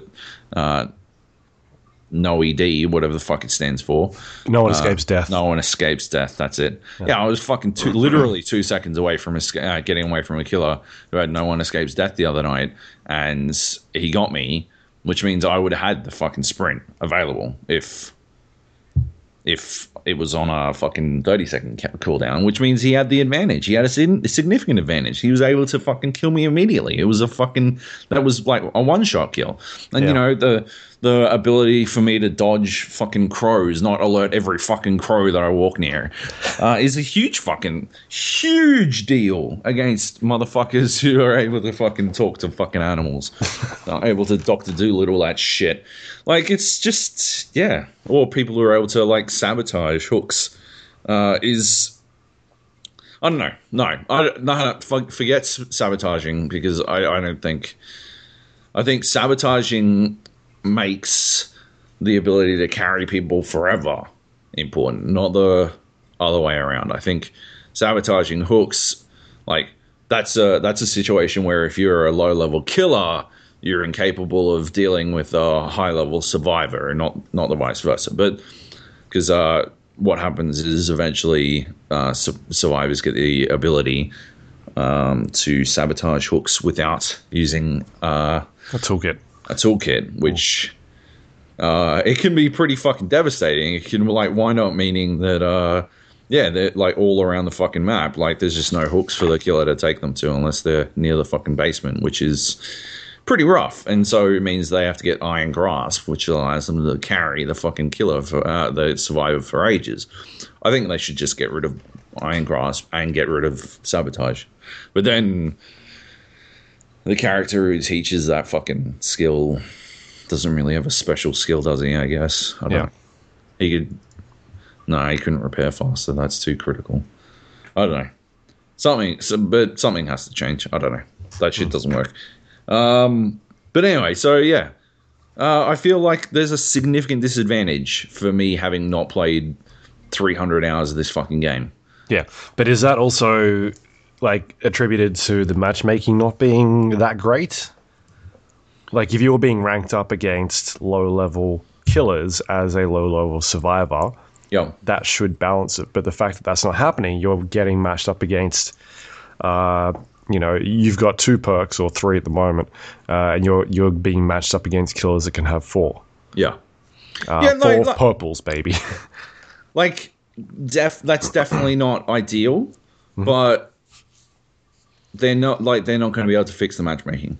Because, like, Dead by Daylight doesn't have, like, Counter-Strike numbers or, like, even Rainbow Six numbers, I think. So it doesn't have the luxury of really splitting up the players that way. So, yeah. I think better matchmaking would definitely help it. And, like, the way the game released with the matchmaking in the state that it was is definitely subpar. But, yeah, it wouldn't fix it, I think. It'd still feel like a massive grind where I'm just doing shit to, like, fill in time until I can actually get something I want, which, yeah, I think sucks. They need to, like I said, I don't even know if halving the amount of points shit costs would be enough. Yeah, so I'm at like 65 to 70 hours, I think, in the game. And I'm at about 45 on my Hillbilly, who's my main killer. I haven't played any of the other ones, so pretty much put most of that time into that. And then my survivor is Meg? Yeah. And she's at like 20-something. Yep. 25? Is that what we're at? I think. No, we're not at 25. 20? I'm at 19. So. Oh, okay. 19, sorry. Yeah. Yeah, so we're at 19 with her. So, yeah, it is quite a bit of a grind. Like, I've got 5 other characters that I haven't spent any time with. Yeah. Possibly 6 shortly. It sounds like they're going to add a killer quite soon, a new killer. Yeah. So, yeah, it does take a while to get there. And I'm at the point now where I'm a rank 2 killer, or I'm halfway through rank 2, and like, for me to go back into another killer, one that I haven't used, I'm going to be sitting there with no abilities, and that could be detrimental to my rank because that number is important to me for obvious reasons. I like the number, and I don't give a shit. Yeah. But yeah, I don't know. It does take a while to kind of get in there and make your way through some of these guys. But I guess the advantage of grinding out some of the other guys is that once you're at that level, you can start unlocking teachable perks, which I don't think you're at that stage yet, Joab, in your game. No, but that means I have to get to like level fucking 30. Yeah. With the fucking 3 other survivors. Yeah. Right? Like, how many fucking hours does Steam reckon I have in this game already? I've got 30 hours in this game already, and I would still need to play at least another, 10? Yeah, 10 plus to get to a point where I can start to teach my perks to fucking other survivors, and then I need to play all of them to teach the fucking perks. That's fucking crazy. Yeah. That's nuts. Yeah, so I think they need to do something with the amount of blood points that you use in that web. Yeah. Because there are like the balance in it is quite weird as well. Like sometimes you'll have certain items that are like 8,000, and then there's like a purple and it's a purple or a pink. There's two different types of colors, but they're all 8,000, and it's like, well, this is a very rare, unique item, and it's worth 8,000 points. But here's a rare one, and that's worth 8,000 points. Like, there's a weird balance there. Yeah. You would think that the more unique one would be quite more expensive, at least. But maybe they need to tweak that a bit. Maybe they need to drop the browns down to 1,000 or 2,000 and start working through it that way. Yeah, that might work. Like, even if they left some of the actually good shit expensive, right? If they made it so that you could actually bust through the lower shit a lot quicker, then it wouldn't be that big a problem. I think I think that's a really solid idea. Because that way, instead of I think maybe halving everything or dropping everything to a third of what it is would be too drastic. But yeah, no, that's an elegant solution. But yeah, I don't know, man. Yeah, I still really enjoy the game. So, like, I enjoy playing it. That is to say, like, and I could see it having more legs if they fix some of this shit. Yeah, like I could see, and it's one of those games. Like, it's like Payday. It's like Payday in that, like, I'll play the fuck out of it for now, and I'll probably get bored of the grind in a little bit and come back every time they release something new. Yeah, until they piss it all away by trying to milk as much money out of the fucking player as possible. I'm not saying they're definitely going to do that, but that's what Payday did. So, if they're going to continue to follow the path. But yeah. So it's been, I've been having a lot of fun with it. I played a bit more yesterday and the day before, which was good. I got called a cheater, which I talked about the last show that we lost. Someone added me on Steam after I wiped out his 3-stack of, I think they were rank 5 or 6, I can't really remember, but we were pretty close in ranks. And I wiped out his group, and he was not impressed, so he added me and started calling me a wall hacker or something like that, which was quite funny. But yeah, like, there's still things I need to work on, like I think there needs to be a better reporting system in the game for people that are blatantly cheating. I've had a couple people that I've noticed that have been blatantly cheating. You had someone who was running faster than you were as a the survivor was running there faster than the killer, right? Yeah, I also had that last night as well. Wow. And they were like rank 1 survivors, and I was like, both of these people, I'm pretty sure they weren't the same person, but this is like, one was a week ago and this one was was last night. But yes, the actual survivors can't outrun a killer in terms of their normal speed. It's their perks that can allow them to run quicker. But this person was just like flat out running quicker than me. Yeah, and I couldn't even catch up to them. The idea is that you should be able to, even if you're running around corners and that sort of stuff without going through juke spots or anything, you should eventually catch up to them. And you'll notice, like, as soon as I looked at this person, I was chasing them, I knew something wasn't right because it just didn't look right, the animation on them. And they haven't made it to a point where it's like they are like warping around the map type thing, like running super quick. It's just a little bit more than what the quick killer can run, so you can't actually get to them. Yeah. And I actually noticed someone else had that same thing last night when I was playing, but I set up a few really rude traps for them. Just because I've got my Insidious down to 3 seconds, I think it is now. I think they buffed that on the weekend. Let me just check. Yeah, they did. So Insidious is the one where if you don't move for a certain amount of seconds, you become your heartbeat becomes invisible. Your terror radius. So the survivor doesn't know you're nearby. So I've got that max at the moment, so it's 2 seconds. So I can play a little bit with that sometimes when people are trying to juke, and it can be quite fun.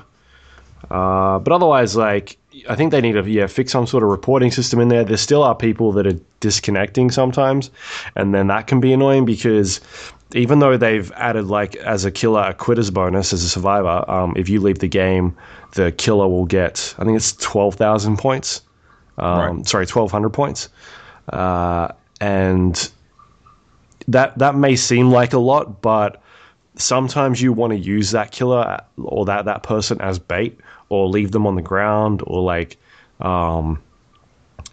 play with them a little bit as in terms of baiting other people, and you can get more points through that eventually. But I think what they need to do is have some sort of system in there so that if you do disconnect, not only are you losing points, but you lose the ability to play for a certain amount of time, maybe 15 minutes, or maybe if it's multiple, like if you do it 2 times in a row, then all right, you are now out for half an hour. If you do it 3 times, then you are now out for an hour, and it gets to the point where it keeps scaling up. I think like Siege does something similar with team killing. If you, on your first offense, it's like half an hour, half an hour wait time, or then if you do it a couple more times, and you eventually get to a point where you can get like banned for a week or 2. So there doesn't seem to be any sort of anti-cheat or anti-griefing in the game, which I think they should address a bit better. Yeah. Because a couple of times I've had people do that, and I've been like, "Fuck," and then looked up their name and there's definitely anti-cheat. Yeah. Is there? Yeah. Okay. Because I remember there wasn't when I was reviewing it. And they implemented it just after my review went live or something. Okay. I don't know. Maybe it doesn't tell you the game. Yeah, I don't know if it's fantastic or whatever, but yeah. Yeah. But I definitely need some anti-griefing shit. I've been frustrated a couple times where I've looked up players on Steam and been like, fuck, and then notice that their wall is like completely open and I can write on it. I just felt like, oh man, I can just go to town on these dickheads. But also there are people that I've recognized names of. Like, it's gotten to that stage where I had one dude last night disconnect on me twice because I got him both times, and both times he disconnected. Yep. And he was in a group with other people as well. Yeah, just shit like that is like can be quite annoying, and it'd be good if those people weren't around anymore to play it. Yeah. So, yeah, hopefully they start working on that a bit more. Yeah, I don't know. It's like I think it's one of those games we'll keep playing, keep tracking the progress on. Hopefully, they never stop trying to fix it. I think that's the most positive thing about it, is that they are clearly committed. By now, I'm convinced they're clearly committed. So that's good. Yeah, for sure. All right. Siege. So we talk about Siege then. Siege. Totes. New patch came out last week. Yep. Skull Rain? Was that the name of the patch? Rain? One or the other. Skull Rain. Yeah. In honor of the Olympics, it's set in Brazil. Yeah, it's pretty good. Yes. I like it. I've only played the new map once. I have not played it. Of the way that their stupid fucking map rotation bullshit works. You never get to play the new maps as much as you'd like. And then suddenly it's all you'll fucking play over and over again. But yeah, it's this amazing map where it like feels like Hereford, because it's all sort of stacked in the center. Everything sort of goes on in the center, except all the walls are destroyable. And yeah, like when shit goes down, it just feels like everything is being shredded. Like grenades are fucking blowing holes through walls, ceilings, roofs, fucking... Sorry, ceilings and roofs are the same thing. Ceilings, floors, like fucking holes everywhere. Bullets are pissing through. You're like, if you're on hostage, you're trying to not like shoot the hostage while you're spraying at someone in the room next to the hostage. Like, yeah, it's pretty fucking awesome. it really highlights how important it is for like defenders to reinforce the right walls, which is cool because you get the opportunity to set up the attackers a lot more. When all the walls are reinforceable, you got to pay a lot of fucking attention to tiny little holes that defenders can look through, which is pretty cool. The new new operators rather, are interesting. Yeah, I don't know. I feel like the chick defender who is able to run really silent, she's pretty interesting in that, like, key to playing as her is to basically fuck off. Like, get as far away from the objective as possible, because you know that teams don't sweep through the entire map because there just isn't enough time. And so teams will sort of localize and sweep around the areas that are relevant to their objective, but where possible, they'll like skip as many rooms as possible. To use Hereford as an example again, if the hostage was in the basement, you wouldn't start at level 3. And so as the new defender chick, your best bet is to hide up on level 3. And then once they get in, and once you hear shit has started going down, you run down behind. And because you're 95% silent, like, you make such little noise that you can full blown get in behind the other the attackers, take them down, and then find out where all their teammates are. The only problem is that it can be complicated when your teammates go for the kill. Yep. Like, they get thirsty for the kill and they see the downed person and you're standing right there and you're about to interrogate them, and instead your teammate will fucking shoot them so that they get the fucking kill points. That is one of the least helpful things. Like, it's hilarious, right? Don't get me wrong. Like, your teammates shitting the bed so they can snake after a kill is very funny, at least when they have a sense of humor about it and they're not doing it just to be cocks. But yeah, on the other hand, it could be like you could really help your team if you could see that shit. So yeah, on the attacking side, the dude has with the crossbow. That's an interesting weapon. I used it to interesting effects, I think, because instead of using it, like I shot a teammate with it, which was a mistake, and they died very quickly. But I also was using it to, like, in Cafe Dostoevsky, they, like, one of the attackers was hiding down behind the metal benches in the kitchen, and I shot the wall behind him where I figured he would be, and he died. It's a huge area denial ability. In kid's bedroom on House, we jumped in to capture the point, and I just shot the floor in front of the door. And it's the only option. It's the only option for entry for the team if they haven't blasted the wall through to the master bedroom, which means that's it. They're done. Like, they can't come in. So, like, if they try to come in, they're coming through a doorway, which we're already covering, but, like, they have even less chance because they're running through hot fire. So, yeah. He's pretty interesting. I didn't use his smoke because I never use smoke, but smoke grenades, I mean. But he is actually, like, speaking of smoke, he's pretty similar to the defender operator smoke. Yep. In that area of denial is key to what he does. He's just able to really send the dart in a direction. Like, smoke is sort of lobbing it and kind of close range, but yeah. He aims, pinpoint precision, fuck shit up. Yeah, and he's good for doing it on like you push into an area and just lock people down from getting back into it. Yeah. So it's quite good in terms of that. Yeah, I can see him getting a lot of playtime. I don't know about the chick character. No, I don't see her getting any. Well, I just think there's too many strong defenders already. Like with the buffs to Capcam and mutes, and you already need Rook. I don't know why you'd stop picking Valk, and and then someone else. You could go Frost. You could go her.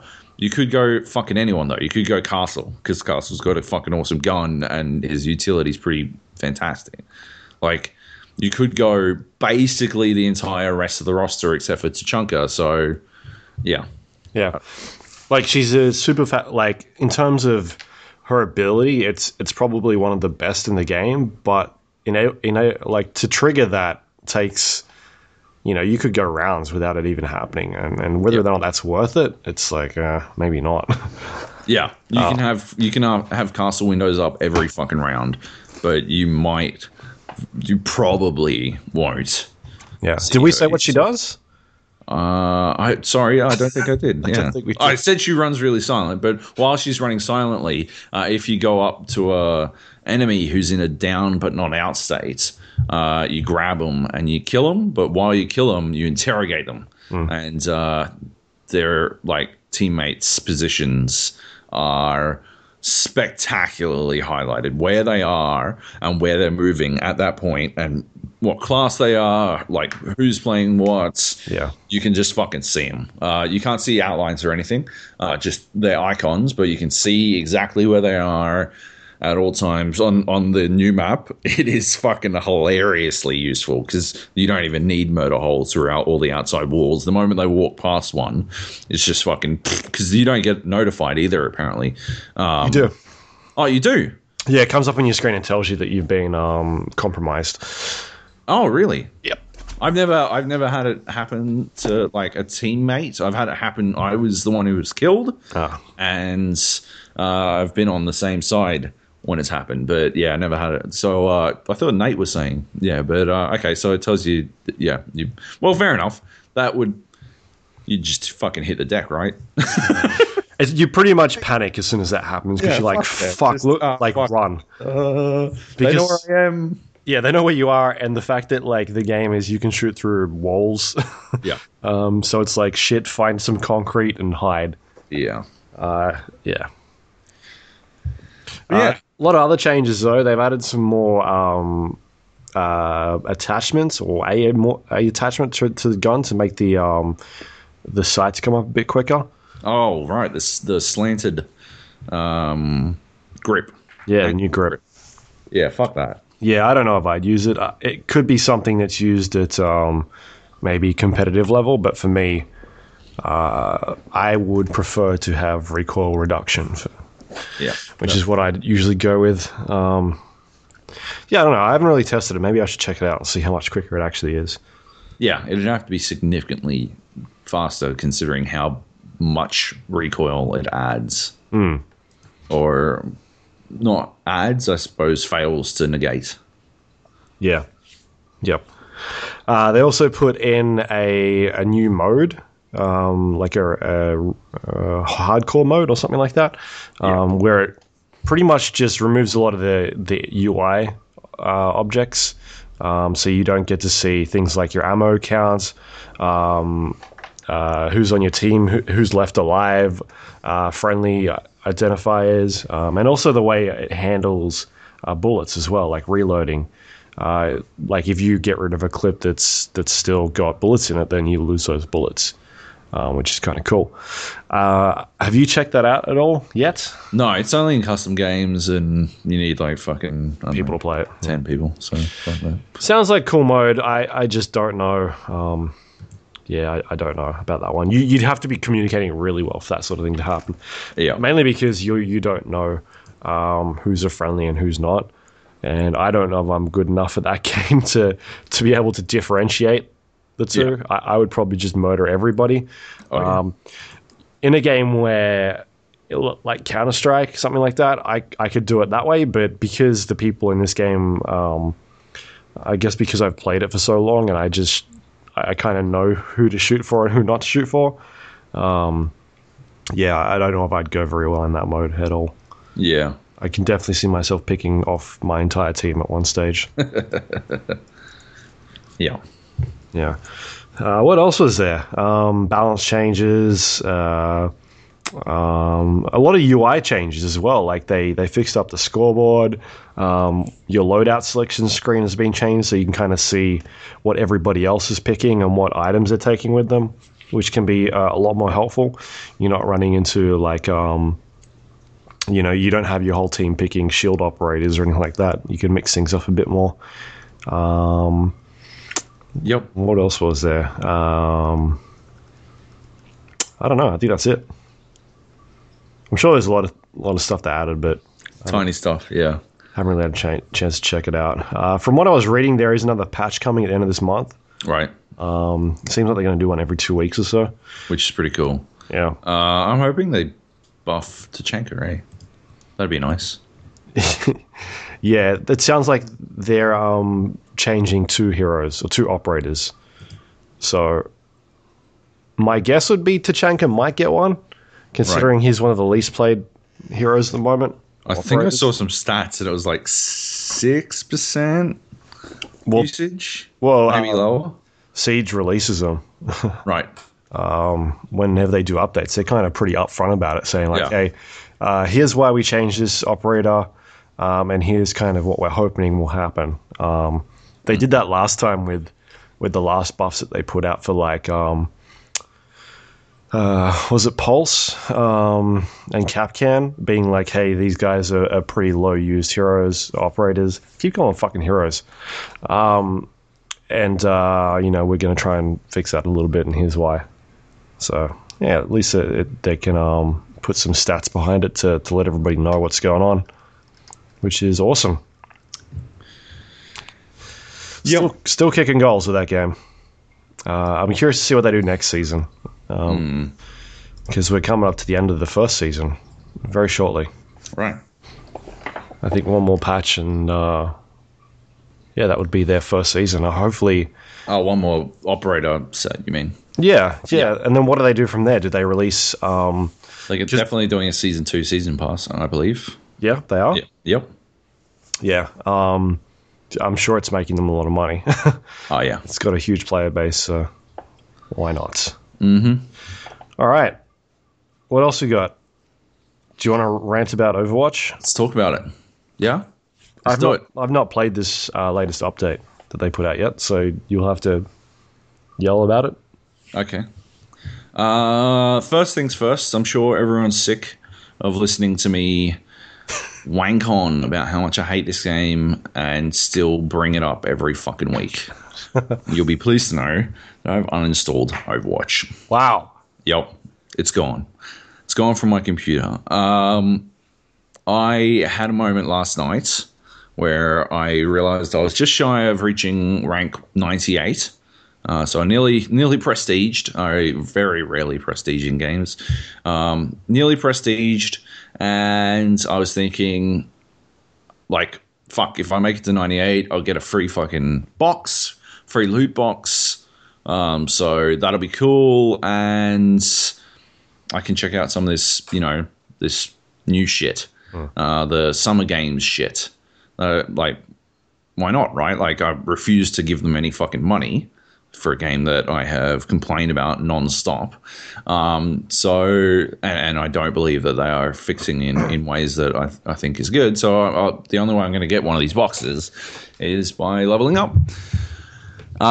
And yeah, so I worked out I need about 3 games, and the 3 games I had in competitive were 3 of the most toxic games I've ever experienced in my entire fucking life. Just awful shit, man. Like, just terrible, like terrible people. The first game, we had a guy whose name was Genji only, and he picked Genji on attack and defense, unsurprisingly. Refused to play any other role. And I don't think that would have been so bad, because he seemed like a fairly decent Genji, but my entire team couldn't like let it go. Couldn't lose, like, it could not stop focusing on him playing Genji. Like, the amount of times I wrote, guys, just fucking let it go and play the game, and they couldn't. They just couldn't. And so we lost in spectacular fashion. It was on Hollywood, and we just got the shit stomped out of us on defense. On offense, I made a heroic play as fucking Diva to keep us in it, to cap the fucking point and hold the fucking hold the objective so that we could actually get the payload going, but we barely made it around the first corner after that because they still couldn't fucking focus. They're like, oh, we should have fucking lost it already because fucking Genji guy. I'm like, shut the fuck up and play the fucking game. Like, just fucking focus, you pricks. So there was that one. The second game, we had a 3-stack of players, and they all immediately went DPS classes. And we're on defense to start. They all immediately went attacking defense. So no Junkrat. Even though I think Junkrat is critical for defense. At least when I play him, because I was fucking good at him. But yeah, no, we had a McCree, a Reaper, and a Genji. And yeah, they then like just shit talk us. Like, because the other three of us had to be tank and healers. So I'm there doing my best to keep them alive as Reinhardt. But, you know, the two of them are fucking flankers, so they flank constantly. And our McCree thought he was a flanker as well. So, yeah, they're all just flanking their fucking buttholes off. On defense, no less. I'm trying to hold a fucking choke point by myself. And the healers, unsurprisingly, decided that they didn't want to go fucking chase down 3 fucking flankers. And so they were just sticking to me. And every time I'd be like, guys, just come stand behind the shield and we'll do some shit. Nah, didn't matter. Like, no, the fucking healers aren't even going to heal us anyway. Fucking raging like dickholes. And then on attack, they auto-picked again. That's okay. We're on attack this time. At least they picked offensive fucking characters. But once again, all 3 of them are fucking, like, out there doing whatever the fuck it is they do, flanking their buttholes off. This was on Volskaya Industries. All 3 of them went around to the left path. All 3 of them died very fucking quickly because, of course, they fucking did. And, yeah, like, what the fuck? Oh, my God. And then I had to have a 4th game because 3 games didn't, like, wound up not being enough to earn. I'd figured I'd get at least 1 win out of my 3 games, and I'd get my first win of the day bonus. So yeah, I needed a 4th win. It was a 4-stack on my team, and me and the other guy, like, they just kept directing me as to what I had to do. They're like, Joab, you've got to be a tank. I'm like, okay, fine, that's fine, whatever, I'll do whatever. I start as Diva, switch to Winston at one point because we needed to be able to bust through. We're on Volskaya Industries again. I'm attacking. Yeah. The Mercy, like, I had to literally beg one of the healers to come with me so I could actually survive anything at all. And the Mercy that came with me refused to boost me. So, like, just a terrible Mercy. That sucks. And then the 4th game, yeah, we had me as the tank and 5 people who went DPS. And nobody went healer. And everyone flat out refused to change. And yeah, unsurprisingly, we lost. That was Route 66. But I got my level, and so I opened it up. I opened up my sweet pack, and a fucking yellow disc is in the fucking mix. Got 2 blues and a yellow and a white. What fortune? And it flips over and it's coins. And that is literally the moment I uninstalled the game. Because I'll tell you why.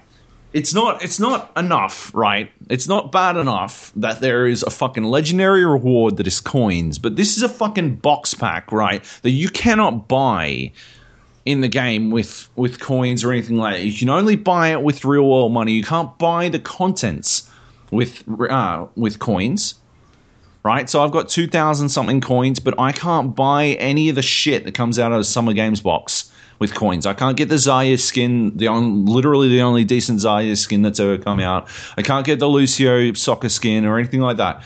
No fucking chance. Because they can only be gotten through these boxes, which means they are only available to people who pay or people who level up a lot. And that's fine, but I'm pretty close to getting a lot of levels really quickly because I could prestige and then whatever. But it's disgusting. I can't fucking swallow it. I cannot fucking handle them specifically seeding the boxes with shit that you can't even fucking use. And it is so predatory. Like, this is literally... Nick Xenophon went on a fucking crazy rant that nobody could really decipher the other week about how Counter-Strike is gambling and all this shit. And, like, if we meet him more than halfway, I can understand what Nick Xenophon is talking about, right? But the reality of the situation is that Counter-Strike itself isn't actually gambling. And it facilitated gambling. And then you dig a little bit deeper and you're like, maybe he's talking about microtransactions linked to random RNG boxes in mobile games, which isn't really Counter-Strike, but sorta, but whatever. Okay. And then you actually look at how Overwatch does this shit, and they are deliberately targeting people who treat cosmetics in-game as attainable items that they need to collect, and they are abusing that compulsion that people have. They are abusing it. They are straight up abusing it. And it's fucking disgusting. And so I'm like, fuck it. You know what? If they're going to give me coins that I can't use to purchase shit, they don't deserve any more of my time. That's like literally the fucking straw for me. I'm done. I'm done forever with this fucking game. Because, yeah, it's gross. Yeah. So, yeah, I shut it down. So you don't want to play any tonight? No. Definitely not. Yeah, like... Did you stop your disc? No, I didn't have a disc. I did actually have a disc.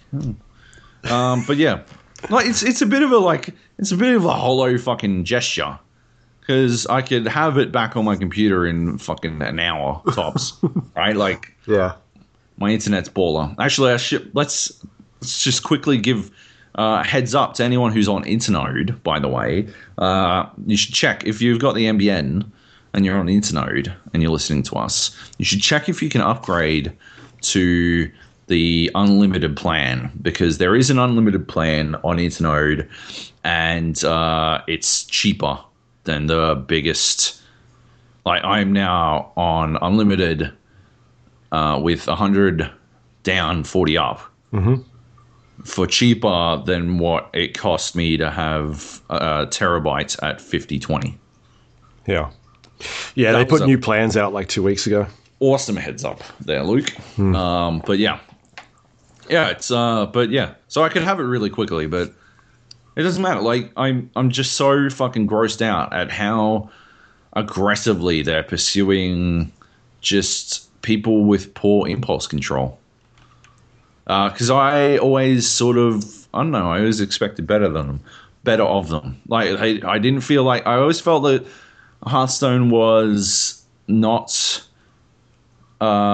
it wasn't doing it the best, but at least it was a collectible card game up front, and you know, that's what the game is about and all that kind of shit. So I could sort of swallow it. Like, purchasing shit is sort of ingrained into the concept of collectible card games. Yeah. But this is a game that people are supposed to purchase for full price, and yeah, you don't get any advantage, no, but people compulsively collect that shit, and they are abusing the fuck out of that. And yeah, that's too much for me. Like, add that on to the fact that, like, the competitive game isn't where it should be. They look to have, like, they seem to have no interest in fixing a lot of the problems that I've identified.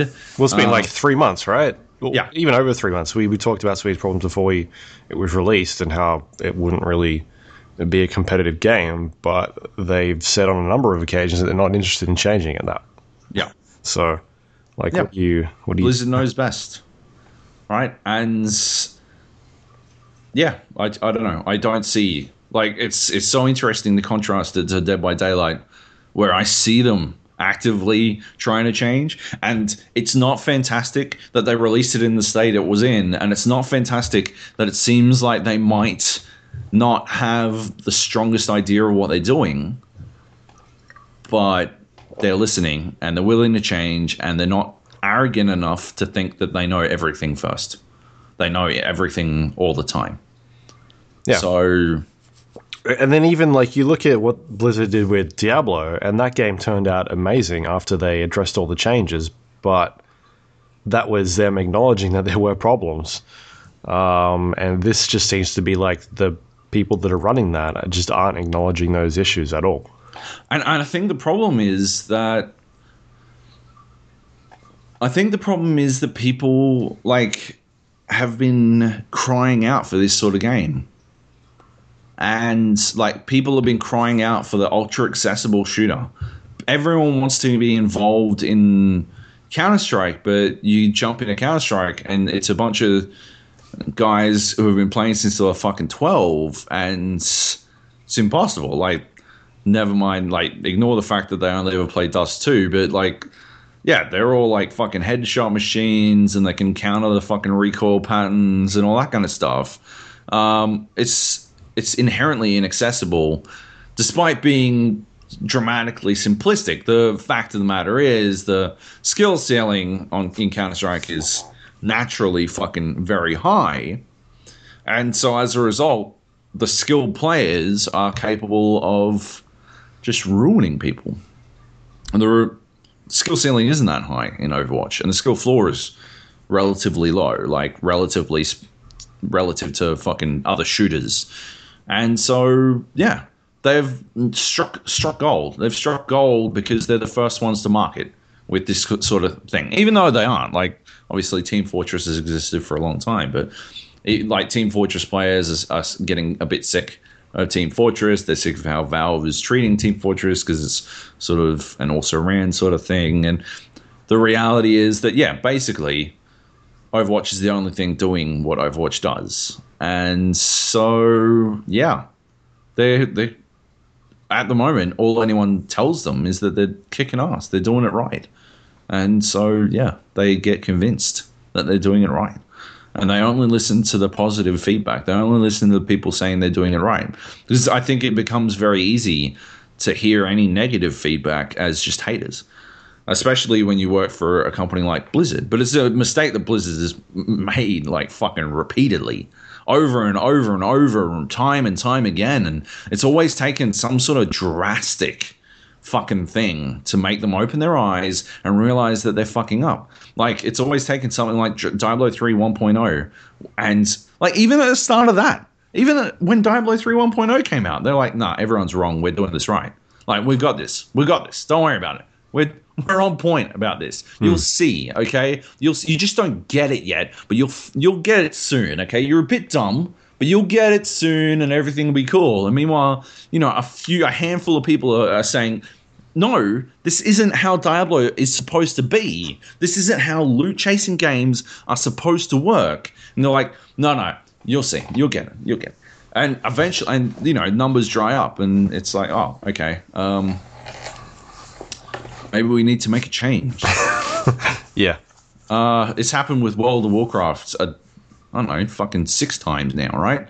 And they always, like, they'll make some dramatic change and they're like, yeah, we've learned a lot from our mistakes in the past. Every single fucking expansion since fucking, like Wrath of the Lich King has been precluded, like, with the fucking phrase, yeah, we've learned a lot of from our mistakes. And yeah, it's like, well, okay, so what's your plan then? You're going to make the same ones again? And they're like, well, no, you know, we'll change this, and then the next expansion drops, and they're like, well, we've learned a lot from our mistakes, and it turns out that they're just going to make the mistakes they made fucking 2 expansions ago.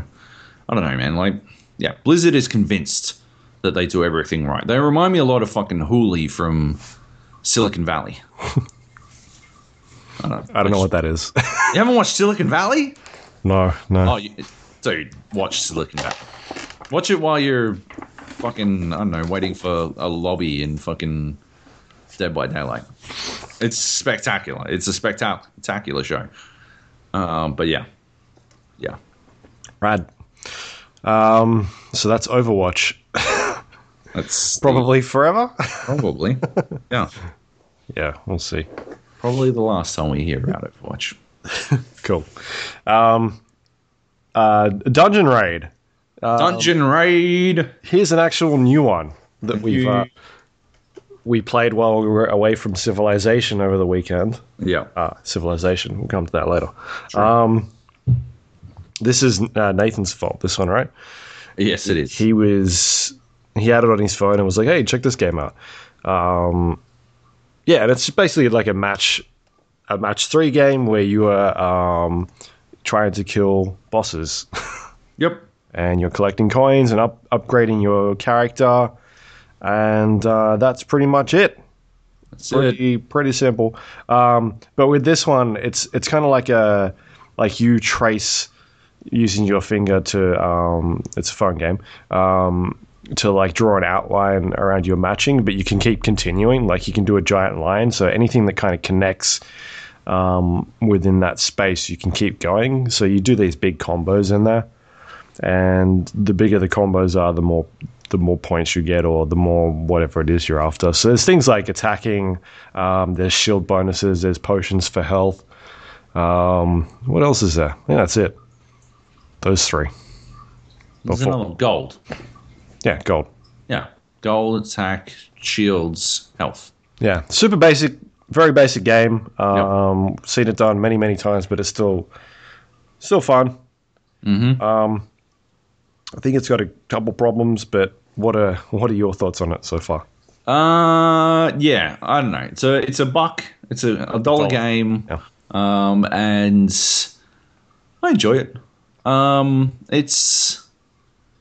I don't know. It's one of those, like, as a match 3 game, it's one of those ones where you get to draw lines, and so you can make a path out of whatever you want. You don't need them to be specifically 3 or anything like that. You can just, as long as they're next to one another in an adjoining, diagonal as well, you can like link them up, and that's pretty cool. I think it's really obscure as to how certain shit works. Like, there's different classes and stuff in the game that I don't know, man. Like, fucking, I don't know how they fucking work. I don't know how different. Like, I know how different classes work. I've got like 4 of them now. I've got a raider, a warrior, a mage, and a rogue. A paladin. No rogue. But I don't know how I level them up. I don't know how I specifically get new ones. So I just sort of I just play the game over and over until I see how I go, basically. Yeah, it's very like, it doesn't like, I don't understand what you're supposed to be doing in that customization screen with your heroes and kind of changing what they can do. It doesn't seem to work whenever I click on anything. And I've only just leveled up one of my other characters, and I don't really understand how that happened. It just seems to be either like some sort of random occurrence that seems to pop in. Right. And that's the same for like getting new heroes as well. Like, I don't understand what I'm doing to get them, other than I'm just playing it and it could be random. So how did you level up? I don't know. It just, I killed something and then it left a trophy and I clicked on it. Oh, so levels are via trophies. That's fucking dumb. And it was like, oh, you've now ranked up. Like, I killed a boss or something. Yeah. And it was like, all right, here's a trophy. And it ranked me up that way. And I was like, well, why did I get one for that one? Yeah. But, like, the game ended, and it wasn't like it was a new high score for me or anything. I was, just playing. Yeah. So that's the bit about the game that I'm not liking. It just seems very random. Yeah. Still, like, as a raider, I think it's raider. Raider's the class that I use, that I have a lot of success with. Yeah. I have this. Hang on, is it that one? Yeah. You have to be like a certain race. You have to be a halfling, and halflings get +1 to their max armor when they kill 15 enemies in one attack. Okay. Which is pretty great, but they're bad. Like, the bad thing is that 3 tiles, matching only 3 tiles, gives you shit all, nothing at all.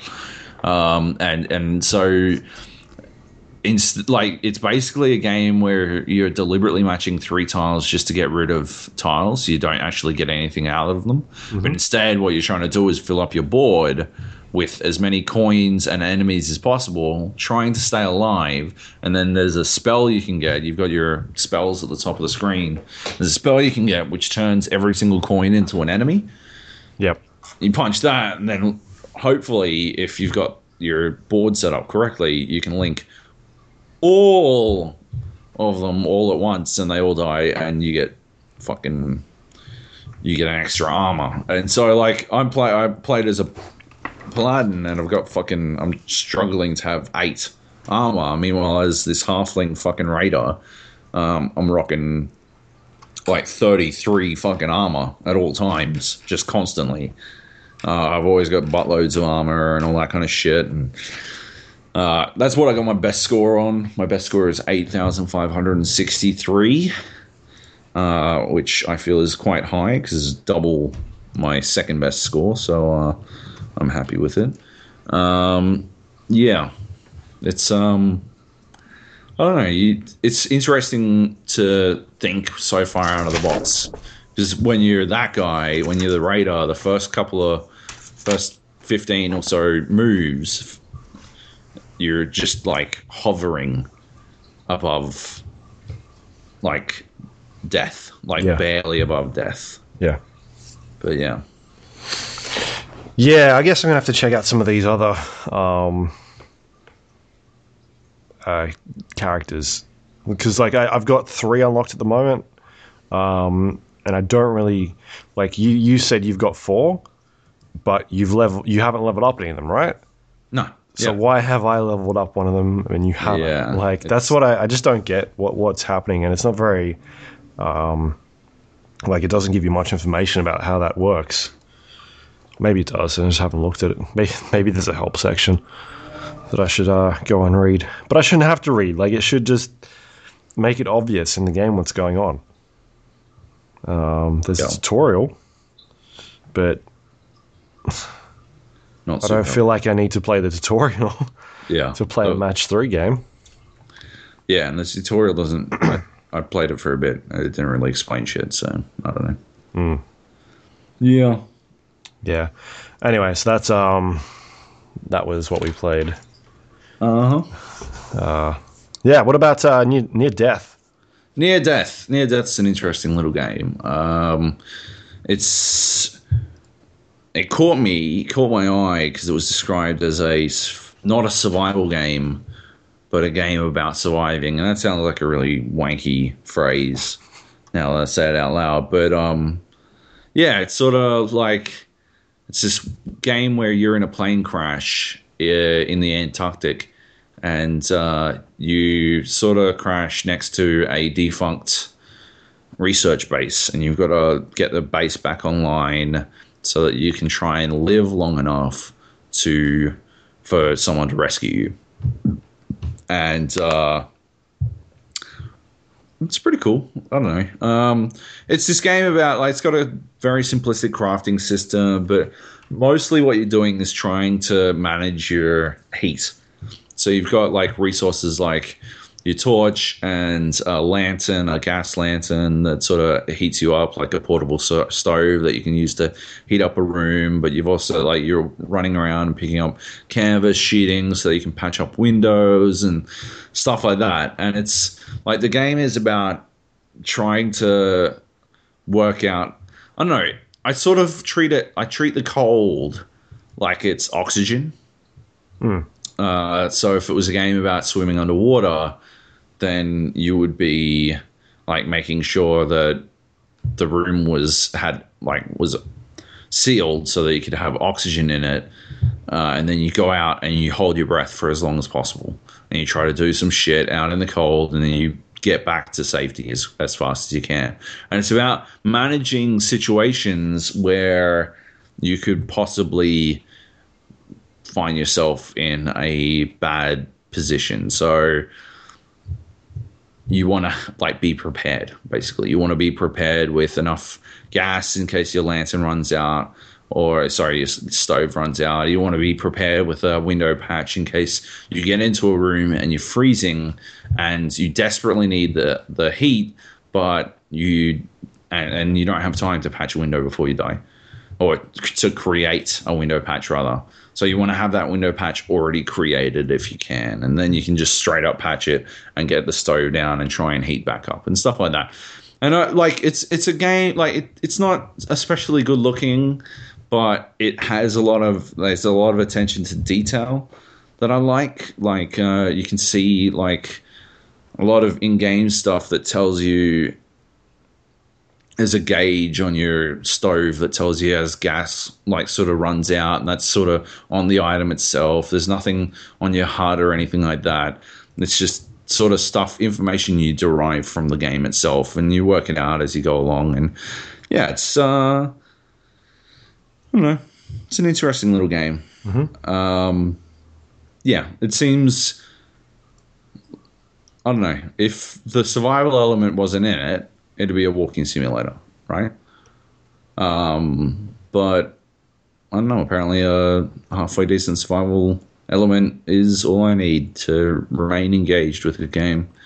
That said, the story doesn't seem terribly interesting. It sort of seems like a placeholder more than anything. It's just sort of there to justify your existence and direct you as to where to go next and stuff like that, more than it is to tell a story. And so, I don't know, I guess I wouldn't rate the game that highly, because if you're playing it just for the survival isn't infinite. But if you're playing it to survive, to accomplish something, then what you're accomplishing isn't all that interesting. Yeah. I don't know, but it's still cool. Yeah. Did you ever go back to what was that other game? The Long Dark. The Long Dark, because I think you mentioned that last week, didn't you? Yeah, I did. Yeah. Because it reminds me aesthetically of The Long Dark, despite it doesn't actually share that much in common. Like, yes, you can die of the cold in Long Dark, but yeah, it's not like super similar. So yeah, no, I haven't been back to The Long Dark in a while. But yeah, I wonder how much that's changed.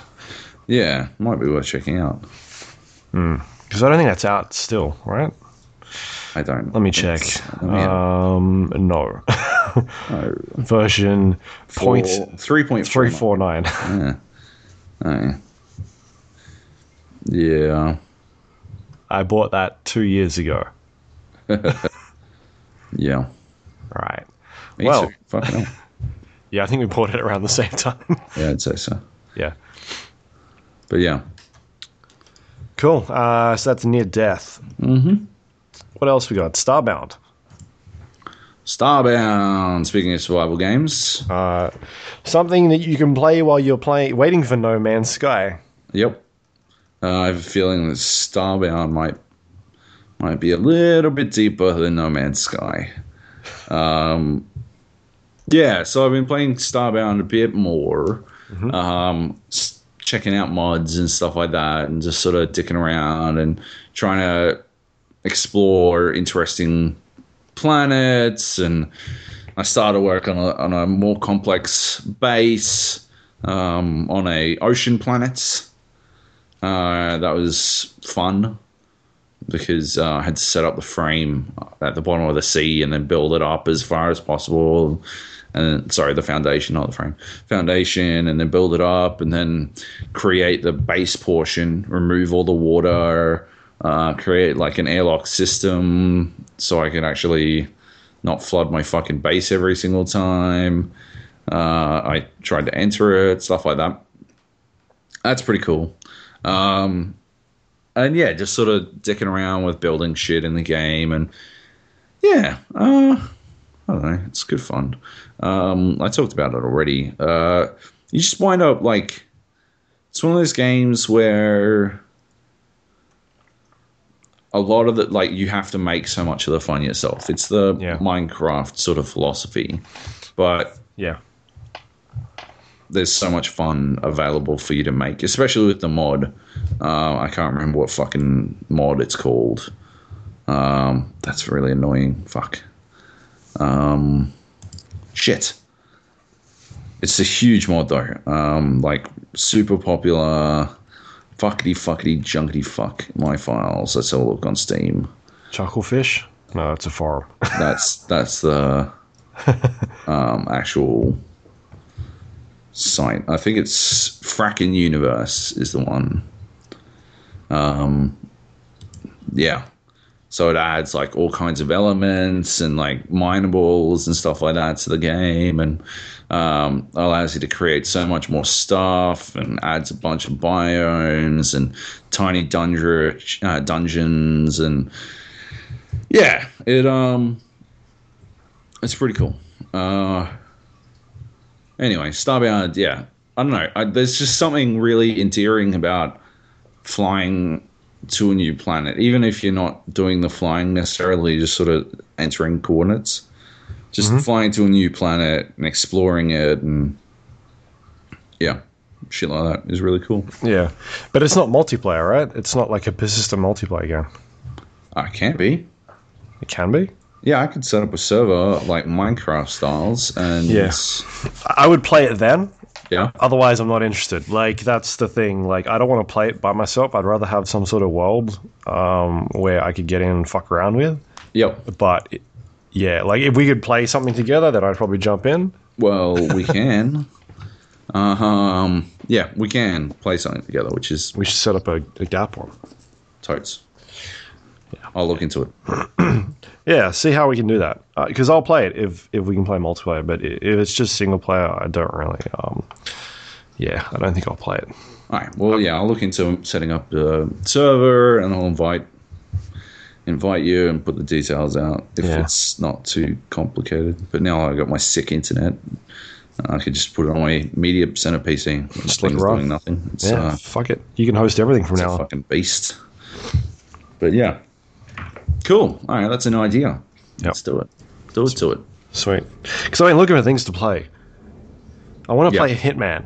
Like, I keep hearing really good things about Hitman, and they put out a new update recently. Mm-hmm. I'm just like, oh man, like, I don't know. I don't know. We'll see. Yep. Anyway, Civilization 6 is the new... Civilization 6. I got to play this. I previewed it for IGN, and that is actually out now, so you can go read that on IGN if you like. Yeah, it's pretty good. I like it. Yeah. I only got to play 150 turns, and I guess 150 turns isn't necessarily enough time to really know what you're getting into with Civilization, right? Like, things can change dramatically after about 200 turns, right? Like, the AI might shit its pants. Like, I got into some fights in 150 turns. I did some stuff, like started one war and had war declared on me as a result. Traded a city, shit like that. But by and large, like, not even turtling, you just wouldn't, like, you definitely have conflict earlier than 200 turns, but unless you were going full Mongols, rampaging Khan style, you wouldn't really, well, I wouldn't normally do anything to my other civilizations apart from spying on them so I can work out what the fuck they've got prior to 200 turns. And so, yeah, having to stop at 150 turns, a little bit premature, I guess. Sorry. Yeah, a little bit premature, but nevertheless, got into, like, had a lot of fun with it, sort of got a grip on all the things that are available to it, like, the AI seems really good. The barbarians actually do scouting, and if they scout out that you're the weakest civilization nearby, they will go and fuck you up. But fortunately, like, if you're lucky enough to have a couple of fucking city-states nearby, they'll probably attack them instead, which is cool. I don't know, I got a good handle on the art style. The district system I'm a really big fan of it. I don't know, people seem a bit down on it, but I think it's a really cool idea. Like, it's a really cool way to sort of spread out the way that you have to defend your civilization, because it used to be that you just sort of stack shit around your capital, and as long as they couldn't get through that shit while also being pelted by ranged units, you were pretty much okay. But now that districts spread out, you've got so much more territory, but you actually have to defend all of the territory within your borders instead of just sort of ceding a bunch of territory to fucking your invaders. Like, you actually have to go out there and defend it. It's no longer just farms and shit that's getting wrecked. It's full-blown your production or your fucking entertainment, your actual happiness and stuff like that. And so it's not that, like, it's something that you concentrate on and you really want to fucking defend, which is cool. Yeah. But yeah. What else is there? I don't know. Is there anything about it? Because I don't know. My problem is that I wrote all those words for the preview, and we already talked about this once. I can't remember what we talked about. Right? Like, yeah. So, like, the district seems to be the big new thing. Are they bringing, like, stuff from the expansions of the last games across, religions and that sort of stuff? Religion is definitely in the game. Yeah. I'm very specifically not allowed to talk about it. I can tell you that, like, one of the funnier things that happened to me is because we weren't allowed to fuck with religion at all, right? Like, they're straight up, they're like, don't do anything with religion, and like, that meant that there was some city-state shit that I couldn't do because it was religious focused. And, like, the city-state situation is really interesting because they expanded upon that. They've now got this envoy system where you send envoys to the different city-states to influence them, to, like, encourage them to be your friends more than other people's friends. So if you send one envoy to a city-state, they'll give you, like, a cursory amount of they'll give you, like, two culture or something, right? Yeah. But if you have at least 3 envoys with them and more envoys than any other civilization, then you'll be their suzerain, and you'll get a suzerain bonus. And so for, like, the example I used on IGN was you get, like, +2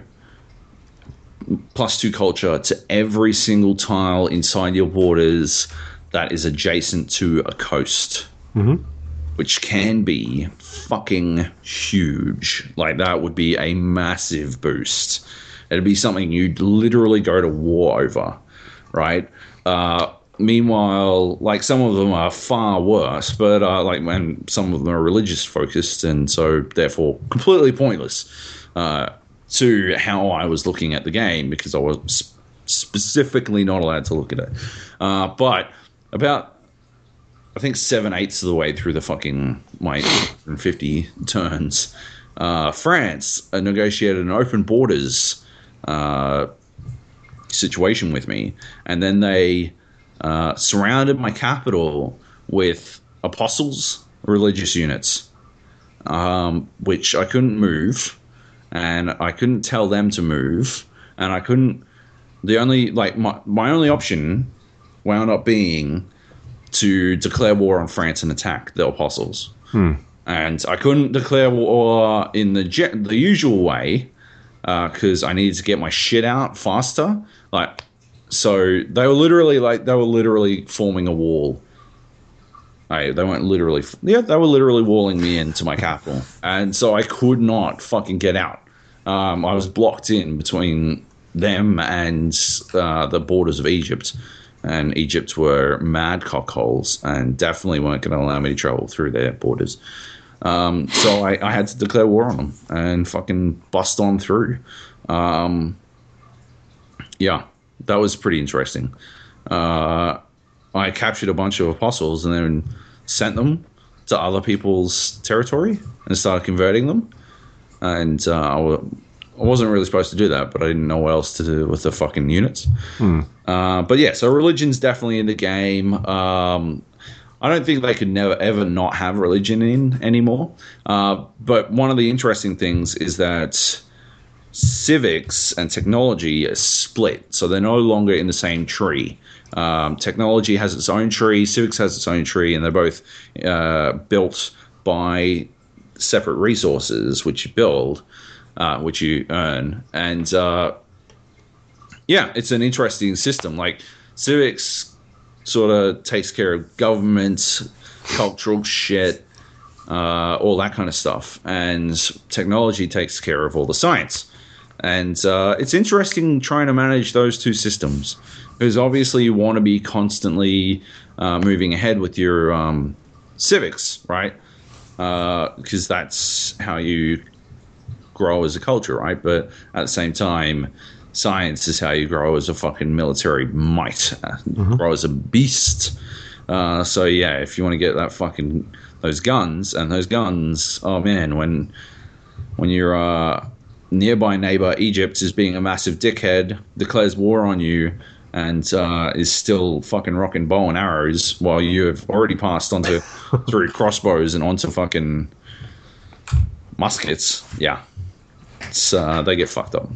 Especially, I took land off them just so I could get nitrate, so I could use my guns. That was rough. Yep. But yeah.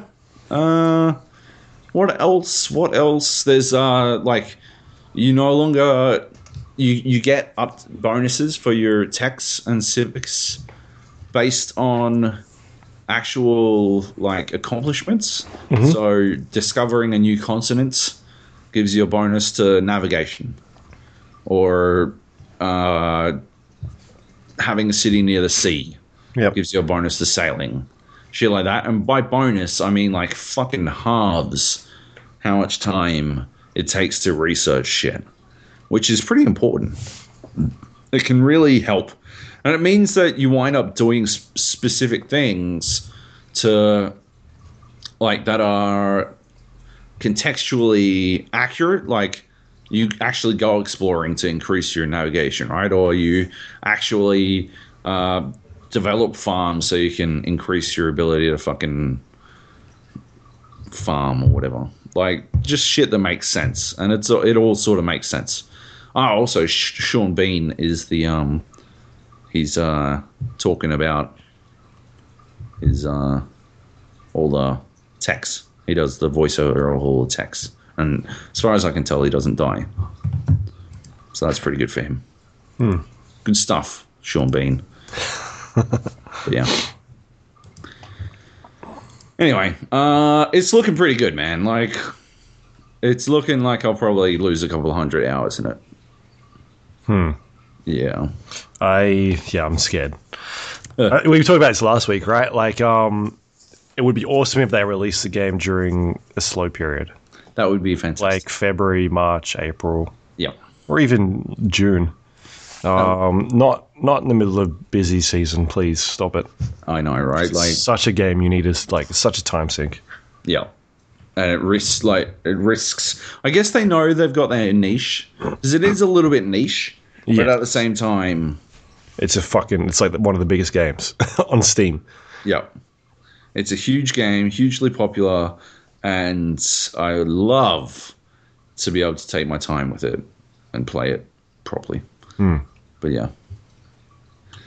Yeah. Anyway. Cool. Was that it from Civ? That's it, I think.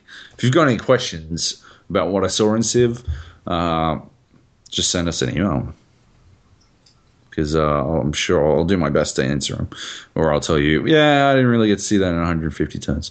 But, yeah, basically the only thing I can't talk about apart from specific numbers for shit.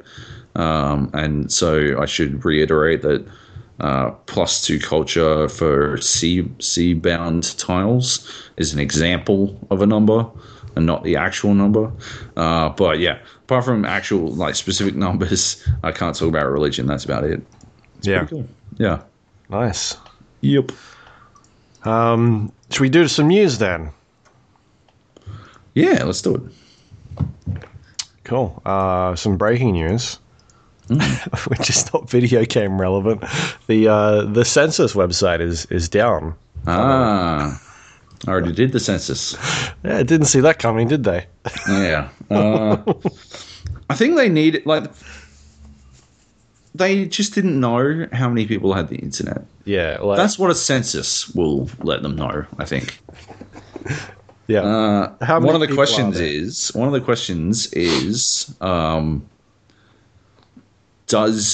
do you or anyone living in this house have access to the internet from your house? And you're like, well, I'm filling out this census on the fucking internet from the house that you... Yes. Like, what the fuck? It must be a control question, right? Like, to see if people are just fucking with the census? Yeah. Because, Jesus Christ, it is so fucking dumb. I wasn't crazy. I don't know, man. Like, if it's not a control question, I worry about the security of my information. Yeah, when I read that they were going to do it just across one night, I was like, what? Yeah. Like, okay, do they know how this shit works?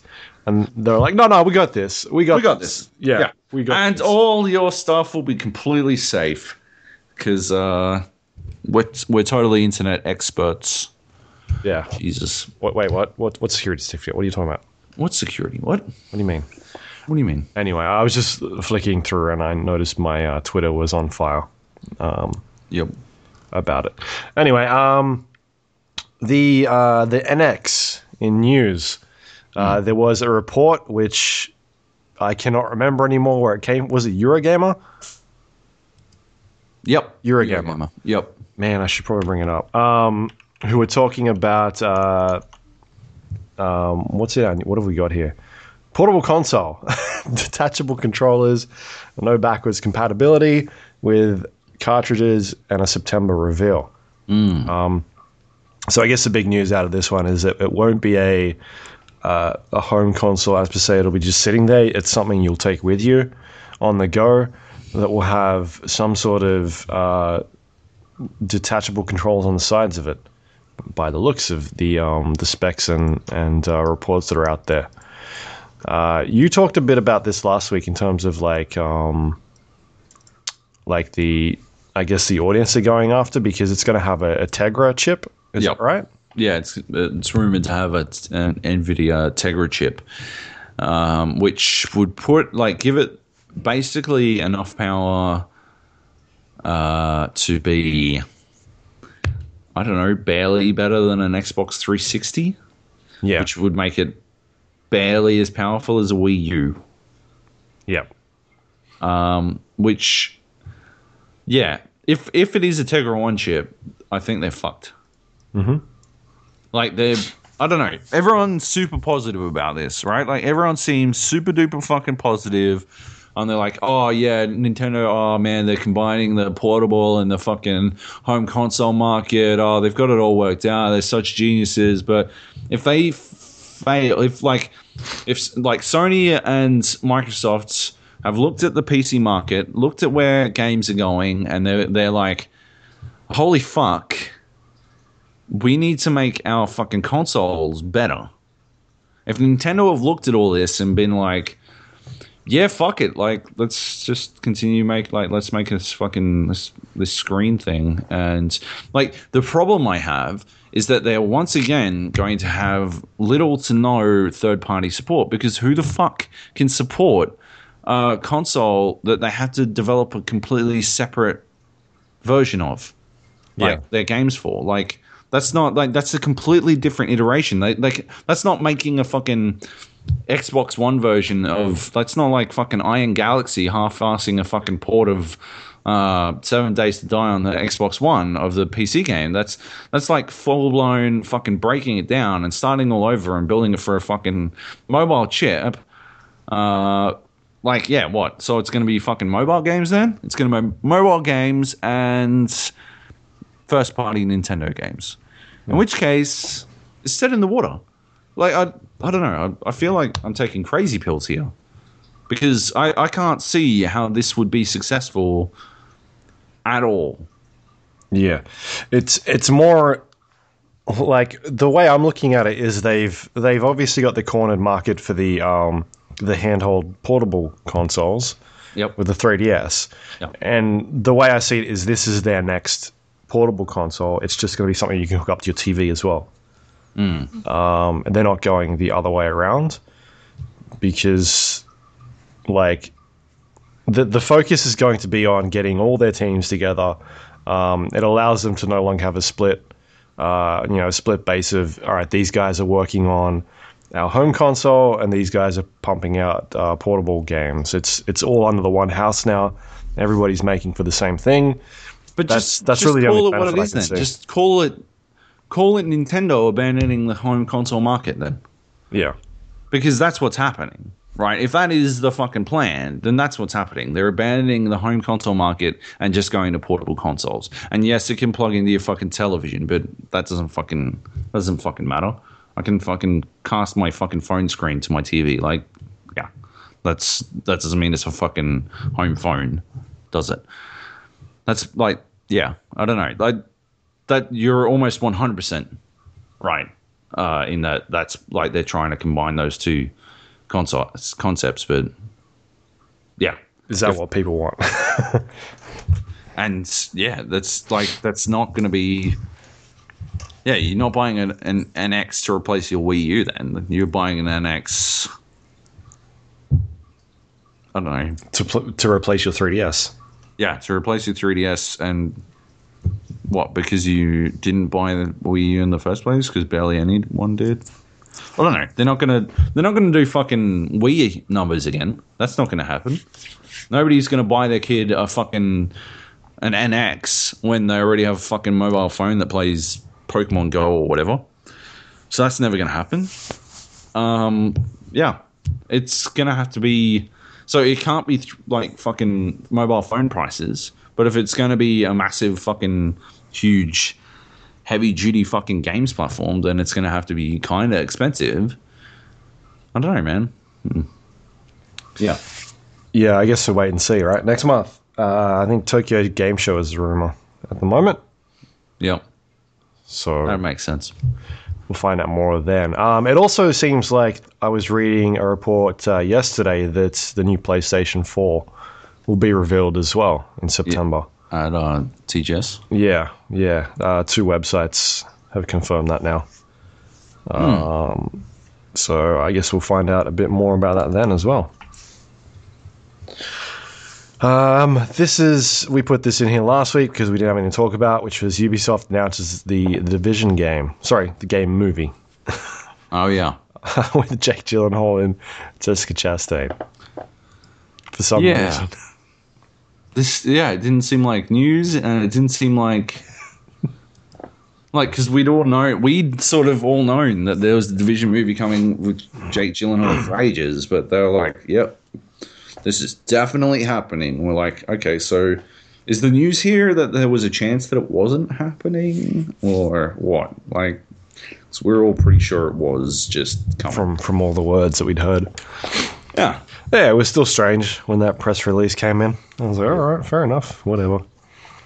I'm sure I'll see it, though, so... Yeah, I'm sure you will. Yeah. I'm sure one day, eventually, I might watch it. I don't know. I don't know. I'll have to see how Assassin's Creed goes first, I think. Yeah. Yeah, it's a good point. Yeah. Is it their first movie? No, because they did Prince of Persia as well. But Yeah, I don't know. Maybe they're doing something differently this time. I feel like Prince of Persia didn't get a bad rap, right? I don't remember it being amazing, but I don't think it reviewed terribly. Yeah, anyway. What's up next? TI International 6 is on right now. Well, not right now. No, well, it's on during the night. This week. Yeah, this week. Yes. Yeah, $20 million prize pool. It's $20 million US prize pool at the moment. With 16 of the best Dota 2 teams competing for a trophy and all that money. So we watched a couple games over the weekend. Yeah. Well, I woke up and you were watching them, and yeah. Well, I didn't even realize it was an option until I saw you doing it. So, I can't take all the credit. But there wasn't much for me to do because everyone. Like we hired this house up in the mountains, and everyone else sleeps in forever, and I'm up for fucking ages by that point. So I'm just like, well, fuck it, let's watch some Dotas. Yeah, see how it goes. But yeah, that was the group stage, which we watched a bit of. Now the main event is happening, and they've started knocking teams out. Which we're going to do a proper Dota 2 international podcast wrap up in a couple of weeks once this is all over. Yep. And we'll drag in a couple of other professionals.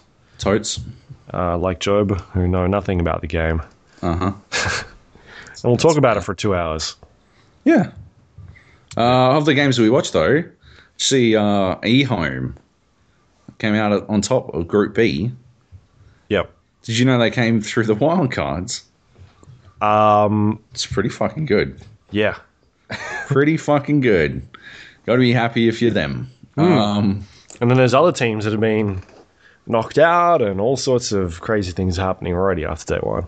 A lot of upsets. My predictions are going very poorly right now. Oh, yeah. Did you think Team Secret were actually going to do anything at all? No, but I didn't have them getting knocked out the first round. Along with, like, OG getting knocked down to the lower bracket. Immediately. That's fucking crazy, eh? I think out of all the predictions I put in, I got 2 right for the first day. And the rest were like, I think I got 4 wrong or something stupid like that. I was like, oh man. Really bad. I need to go back and look at what I've done because it looks like a giant mess now. Yeah. But some good games. Like I watched the Team Secret today, and Team Secret versus LGD was very good. It was like an hour long, and it was just fucking crazy. Like I can't believe that was a best of one. Yeah. Just some of those games were insane. The same with Na'Vi versus Team Liquid. Like the caliber of like how high those teams are. Yeah. Just the level they're at, and you're like, holy crap! Like a best of one. I always feel bad for those best of one games. Like, and it can just go either way. Right. Yeah. And you'd have to be so tempted to risk it all on a crazy cheese bullshit strat. Yeah. And I don't know. Yeah. Yeah. Anyway, I'm having. I got up this morning at. Sorry, I didn't get up this morning. I stayed up. Yep. It kicked off at 3 a.m, and I watched it, and it was pretty cool. They've got some new things in there, like the presentation is pretty cool. They've got like AR heroes now on the screen while they're drafting, kind of like Pokemon Go style. That kind of appear on the screen as they're going through it. They've got some like an analysis TV now, which Purge is running, which is kind of cool. Gabe walked out in thongs and did his speech. Oh, yeah. That was pretty funny. Anyway, I guess we'll talk a bit more about that later, but just a heads up that is on, and you can watch it. A lot of people watching it right now, it seems like. Totes. Yep. Cool. And the last piece we've got up here is Quake Champions. A new trailer was, well, the first gameplay trailer. First gameplay trailer, yeah. Was released over the weekend. Pretty disappointed. Yep. It looks like how we expected it to look, which is not very good. I have some problems. What are your problems? Rocket jumping doesn't seem to damage the jumper, which is just stupid. Maybe it's supposed to be a fucking trade-off. Maybe they do have a perk, which brings me to the other thing that pisses me off. Hero bullshit. It's clearly a heroes game, and yeah, it's sort of like, well, fuck. Okay. That's not a fucking. It's not old school shooter, then, is it? That's not high skill ceiling, is it? Yeah. Yeah. And like, I don't know. I don't know how people could look at a game and think, yeah, wall hacks are actually a part of the game. Built into the game. Yeah, that's got a high skill ceiling. Like, yeah, totally. Yeah. I don't know, man. Like, I watched that trailer and it didn't do much at all. Yeah. So, it's worrying, right? Just looks, yeah, dull, man. And the thing is that, like, it's not working on it either. It's that other studio that made the Doom multiplayer, which was not very good either. So, my hopes are not high for that one. Yeah. Gotta see more, right? Like, I actually gotta play it, I guess, but yeah. I don't know. Not convinced at this point, definitely. No. And that is the news we've got for this last 2 weeks. Totes. But we've got some emails, right? And some a SpeakPipe message, which we've already answered. But we will answer again. Shall we go with SpeakPipe first? Sure thing. Give me a second and bring it up. Which you can do the same thing, which is speakpipe.com/thegap, where you can leave us a 90-second message, a voicemail, which will play on the show, and you can ask a question, which is what is Cameron, wasn't it, if I remember? Yes, it was. Yes. And you're bringing that up now? Is it going to take... I am. No, it should be loaded pretty soon. With your super fast internet? My super fast internet. Just got to make sure it's working on my phone. Oh, that's notifications, you fuckhead. Oh my god. Hey guys, this is Cameron. I've been playing more Dead by Daylight. I just wanted to drop in with some thoughts. It seems like the underlying core of this game must be really good for me to put up with all the buggy bullshit it's got going on. There are some funny bugs where I'll bounce between the killer's arms and the ground like he's dribbling a basketball when he's running me to the hook sometimes, or I'll be stuck floating in the air like a weird horseshoe. But then there's also game-breaking bugs, like I'll get freed from a hook and stuck inside the hook for the rest of the game. Or I'll be on the ground, bleeding out, trying to heal. The killer will try and pick me up. Nope, stuck there on the ground, can't heal, can't be healed, can't be picked up the rest of the game, just gotta die there. He'll try and pick me up, it'll leave my body, and he'll run away with my camera for the rest of the game. And because the servers are hosted on the killer's PC, it feels like the more people that leave because of these game-breaking bugs, the less chance I'll have of having a decent server, which means more lag, which means more people leaving, which means less choice, which means more lag, and it's a cycle. I read somewhere that they made all of their money back, but I feel like in the long run they made a bad choice putting it out in this state. I feel like if they'd spent more time trying to iron out the bugs, it'd be a better experience and they'd have more people around for longer to, buy the DLC they're going to put out and enjoy it, create a community around it. Don't get me wrong, I still play a ton of it, but I feel like they really need to get on these bugs soon. What do you guys think? There you go. Good stuff, Cameron. Yeah, so I think since that voicemail was sent in, some of those things have been addressed already. In particular, the down state of a survivor not being able to be interacted with.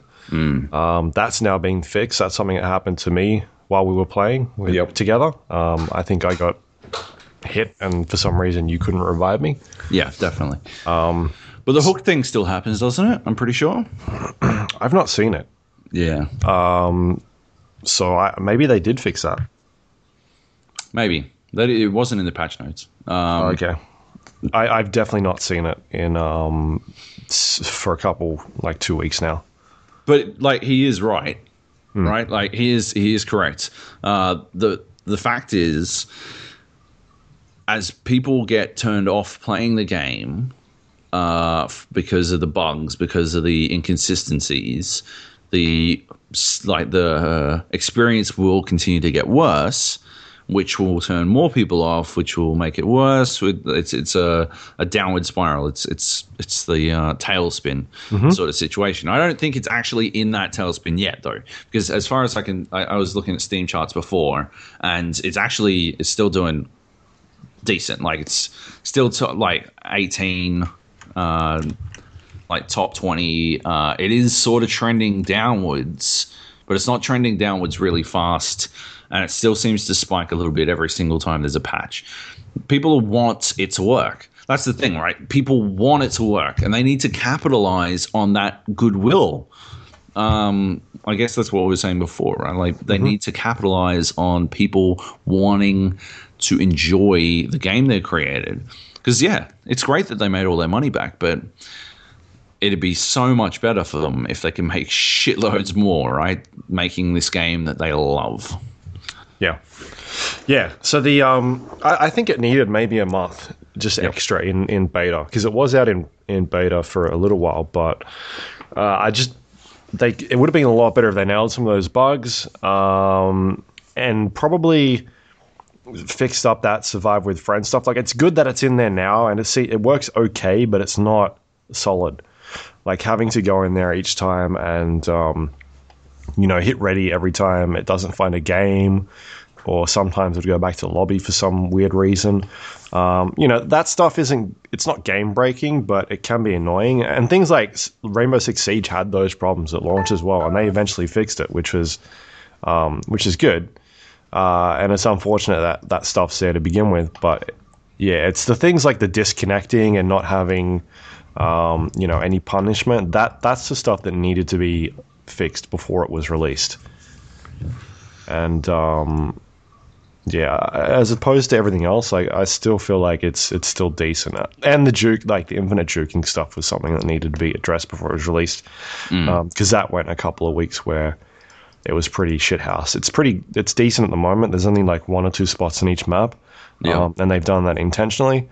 The survivors have to leave that area eventually, in order to do objectives, but like it's not as bad as what it was a month ago.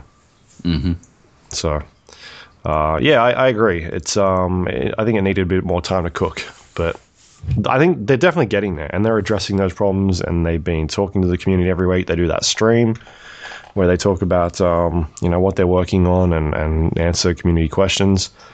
But otherwise, I think it's still a very fun game. I haven't put 70 hours, 65 hours into it for nothing, because I think it's shit. It's not like Overwatch.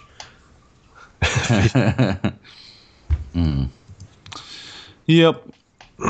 Anyway, good speak pipe, Cameron. Thanks for sending that in. I don't know. You did really well as well. It sounded like you had it all well thought out ahead of time, and it was a good. I don't know. It was a good message. Voice message. We've also got an email. Okay, which is the gapodcast@gmail.com. Yep. This one's from Andrew. Andrew writes, "Hey guys, I scored me some rare PAX West tickets, so I'm making a small West Coast tour of Vancouver and Seattle while I'm there. Some of you guys travel a lot for game stuff, so I was wondering if you would have any recommendations. I don't know if you know anything about Vancouver. I've never heard anyone of having a game studio there, but Capilano Suspension Bridge is a thing, and the Treetops tour part looks a lot like Endor, so that's pretty cool. Maybe Seattle, though. Microsoft is there, after all. Or any general American chains or restaurants or heart-clogging food I got to try or go see. If I manage to get a story like Jormy, where I run into Mr. T for no apparent reason, I'll be happy. Any advice on going to conventions, too? Do I go around with disinfectant wipes, or just to accept that I'll get PAX Pox and not even try? I know this isn't strictly gaming-related, but your blatant disregard, some would even say contempt for the rules and boundaries, is what makes you guys entertaining. Or something, I don't know. I just said that because everyone who sends in an email praises you. Maybe ad-lib something better. Oh, I just thought of one. You guys are like Dustin from Stranger Things. He's the best character. Cheers, Andrew. Cheers, Andrew. We are like Dustin from Stranger Things. He is the best character. Fuck everyone who says anyone different. Obviously, Dustin's the best. The kid? Yeah. Out of the kids or the best character? Out of all the characters, he's obviously the best. Toothless. Yeah, he's good. I like the cop, though. Oh. The cop's... He's a good actor. He's a good actor. I've not seen him in anything. He's definitely been in stuff. Oh, he was in Suicide Squad. Oh, well, I haven't watched that, so... Yeah, no, he's just some, like, government agent or something. But yeah, I don't think I've seen him in anything, but I thought he was awesome. He was good. Winona Ryder, she's shit. Like, she's fucking terrible. She hams it the fuck up in that show. It's like, oh man, all right. A tiny bit. I think you're being a bit harsh. No, she wasn't that bad. I feel like there's no progression in that show of like it just seems she goes from like fucking 0 to crazy like straight away. It was a bit weird. Like that's just I don't know. That's a bit rough. Like just like from 0 to 10, like there was no in between, like gradual progression of her getting to that stage, and it just seemed like a super over the top character. Anyway, I'm ranting on. I diverted. What was the question? He's from Newsroom, the cop. Did you ever watch Newsroom? The Aaron Sorkin? Yeah. I did. Well, yeah, he was in that. I don't remember. Oh, and he was in 2 episodes of Law and Order, a decade apart, as 2 different characters. It's weird. Anyway, what was I going to say? Yeah, Dustin's obviously the best character. Come on, focus up. He's got the best lines. He's funny. He keeps shit together when everything's falling apart. He's clearly the best character. You're ridiculous if you don't think so. And if you haven't watched Stranger Things, go watch it. We didn't spoil it, did we? We didn't say anything that spoiled it. No, we didn't. No, just the aliens bit. Yeah. But you always say aliens, so. Yeah. Things to do. So you're traveling on the west coast, Vancouver. I assume you're going to Canadian Vancouver, right? I think that's what we said. Just the Capilano Bridge is in Canadian Vancouver, isn't it? Because there's 2 Vancouvers. Because there's the one where they filmed the X-Files, right? Yep. And there's the Canadian one, or there's the other one. But yeah, they're not the same place. But yeah, Vancouver. We talked about it last week, right? Like Valve is in Seattle. Valve is in Seattle. EA has a Vancouver studio. Yeah. What was I going to say? I was going to say something. Yeah, and if you're going to anything, you go to Fat Burger because they got that burger where you can like customize your own burger and you put chili on it and avocado and 4 patties and bacon and you make the fucking fattest fat burger of all time. Oh my god, I really want it. But there's also an In-N-Out in Seattle. So if you're going to hit some fucking greasy American chains, you've got to hit those 2. Fat Burger is my top, like 100% favorite chain burger. Like 100% favorite chain burger. In-N-Out Burger is spectacular for its price. Yeah. That's like the appeal of In-N-Out is that it's a good burger made amazing because you get chips, a drink, this crazy animal fries topping, and any customizations you want to your burger for like $5.50 American. It's fucking bananas. It's made, it's a good burger made amazing by its price. Fat Burger costs you a bit, but is the best chain burger in America, hands down. I've been to fucking Shake Shack. I've been to fucking Five Guys. Fat Burger's the best. Don't let anyone tell you any fucking different. And there's one in Seattle, so you got to hit that shit up. You guys were saying that Valve sometimes you like throw it out there, and they sometimes let people do tours. Yeah. So Valve do tours, but I'm not sure like what type of tour you'll get. But just type in like Valve Studio Tour into Google, and I think there was an email address last time that you could email. Yeah. Just tell them you'll be in the neighborhood. The only thing was that because it's after the international, they generally go on holidays after TI. Like they take the whole studio down to like Hawaii. Right. So I don't know the time period, but yeah, just hit them up, send them an email, see what happens. Just tell them you're from Australia and we sent you. Eric knows this, so he'll be fine. Yeah, totally. Genius. Yeah. Yeah. I'm not sure what else to do there. I've not been to that part of town, so Right. no idea. I think Nathan said he went there, right?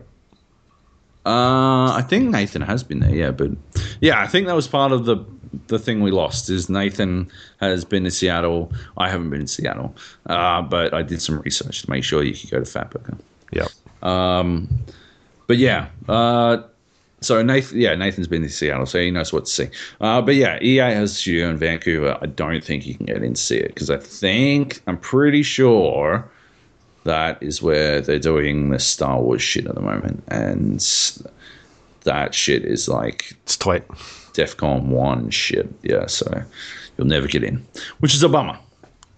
But yeah, there was another question in there, wasn't there?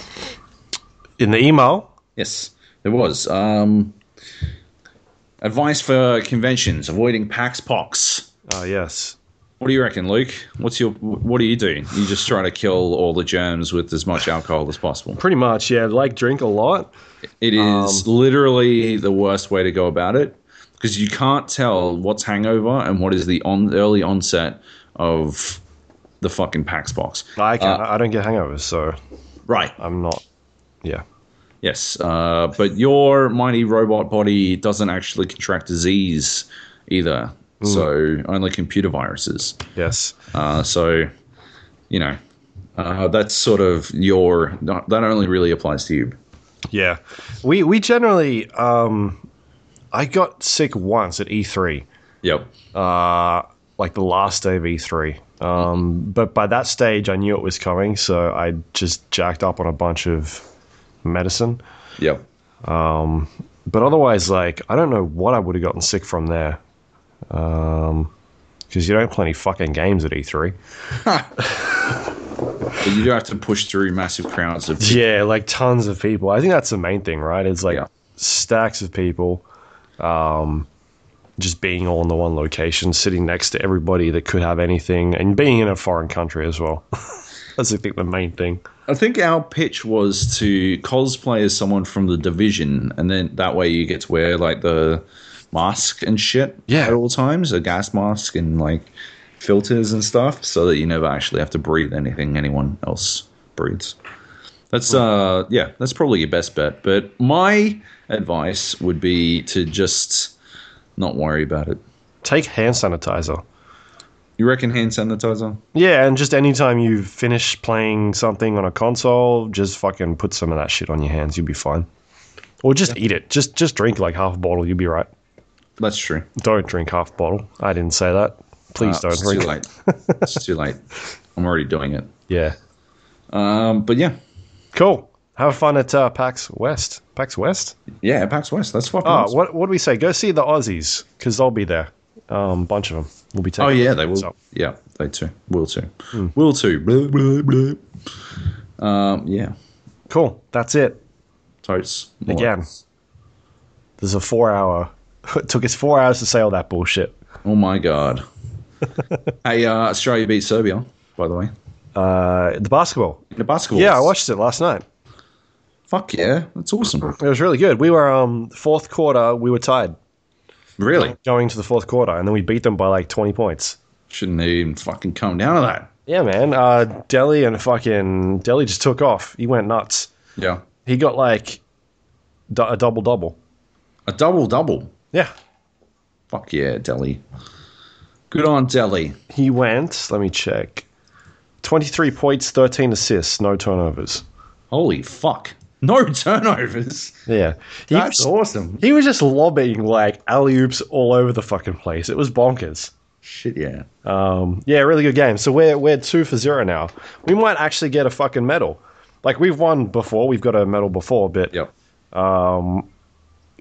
Yeah, I thought Spain might be doing all right, but they got beat by... They got beat, yeah. Was it Argentina? Maybe? Not sure. Can't remember. But yeah, we've done pretty good so far. I think we've got a good team. I don't think it's our best team. Like, we're missing Ben Simmons and also Dante Exum. which are two really good players, like two top 10. Well, one's a number 1 draft pick, and the other one is a number 5 draft pick. And then also Thon Maker. Marker? Yep. What's his last name? Is it Maker? Yeah. Maker. Also isn't playing at the moment. So there's like 3 like really good basketball players that we could round out that team with. So yeah, I'm not sure. Like this Olympics might do pretty good, but the next one might be even better. A lot better, I think. With those guys. Having like a developed Ben Simmons could be like bonkers for our team. Fuck yeah. Yeah, but it's been good. I've been watched both those. Well, no, I watched that game last night, and then I watched the highlights of the other one, which was a lot of fun. A lot of Bogut and Deladova. Yeah, doing crazy shit, and they seem to be teaming up well, eh? Well, they used to play together, but considering one of them beat the other one for the championship, NBA championship 2 years in a row now. I mean, obviously Bogut wasn't in the game, but yeah, still, they both now have taken a championship away from each other. Yeah, yeah. I don't know. Just I find that interesting. And the other good thing is the Aussie chicks got up in the women's rugby sevens. That's pretty cool. Did they? Yeah, it's fucking awesome, man. Like, yeah, I don't really go in for rugby sevens usually, but fuck me, just yeah. The chicks were fucking... Some of those chicks are like fucking lightning. It is crazy to watch them run. They're just so much faster than everyone else. It's crazy. Yeah. It's pretty cool. Nice. Yeah. We play Team USA on Thursday morning in the basketball. Oh, Bogan was saying, teams who ask the Americans to autograph their shoes are beaten before the game begins. That's not us, and we think we can win. All right, okay, Bogan, don't be a dickhole. He likes to talk a lot of shit, doesn't he? Right? Fucking hell, mate. Jesus. It's good that he's playing, though. Like, he was pretty much ruled out, and he just fucking showed up and was like, yeah, I'll play. Yeah. All right, should we wrap this up? Yes, that's a yes. Yes. You can find us on facebook.com/thegap. Where's the GA podcast? No, facebook.com/GA podcast. I can't remember anymore. Fucking hell. Twitter.com/GA podcast. Or you can send us a voicemail at speakpipe.com/thegap like Cameron did, or email us at thegapodcast@gmail.com like Andrew did. Yep. Is that his name? Yes. You can find us on the Android, Windows, or iTunes store. You can rate and review us on there. And that is it. Joab, do you have anything going up that people can check out your work at? You can go check out my Civ 6 preview at IGN.com. Yep. It's pretty good. I think it went over pretty well. The other one is I wrote up that Magic that we talked about. I wrote up the weekend, talked to some of the pros. That was pretty cool. Took some photos. I think that turned out pretty well. And I should have an interview with Ben Brode, lead developer of Hearthstone, up later this week. But we didn't talk about Hearthstone. Cool. Yeah. Nice. If you want to hear me talk about Hearthstone, you can go listen to the IGN Pubcast. I was on that with Ben Brode. Just memeing out. I was actually pretty funny, if I do say so myself. Yeah. Pretty fucking hilarious. Just throwing out there. Yeah. Cool. Also, leave us some feedback about the episode this week, because we did the 30-minute interview with... Oh, yeah. Fuck. So let us know what you thought of that. Should we change the format up? Should we put it, at the end of the show? Would you prefer it at the beginning? Like, what kind of content do you want to see more of like that? Because we can definitely line it up. It's not hard. It's just a matter of whether or not people want to listen to that sort of stuff. Or would you rather us talk about games? So, yeah. Anyway, either email us or send us a SpeakPipe. We'll have a listen. But that's it for this week. Hopefully everything worked. Yep. If it didn't, well, fuck it. I think we're done. We're not doing this one again. No. We'll just go straight to next week. Totally. I'll be in Germany. Yeah. For Gamescom, right? For Gamescom. Cool.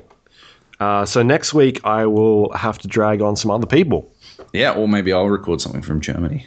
Or you can record... Because you're going with Nathan, aren't you? I am. And my calendar looks fucking awesome. I'm definitely pay attention to my YouTube channel if you have any idea of what that is. Yep. I think it's youtube.com/JoeyJojo. Definitely stay on top of that if you want to see some fucking Battlefield 1, because apparently I'm getting fucking ages with it. Like ages. And they're going to let me cap at 4K and all kinds of shit. So there'll be that, definitely. But I may or may not get hands-on with Dawn of War 3, FIFA, NBA, 2K, Mafia 3, but I don't think they'll let me cap any of that. I'm getting hands-on with a fucking shitload. So, yeah, should be a huge one. And cool. Should be able to cap a lot of stuff as well. So that'll be cool. Yeah. Sounds good. Cool. All right, well, that's it. We will catch you all next week.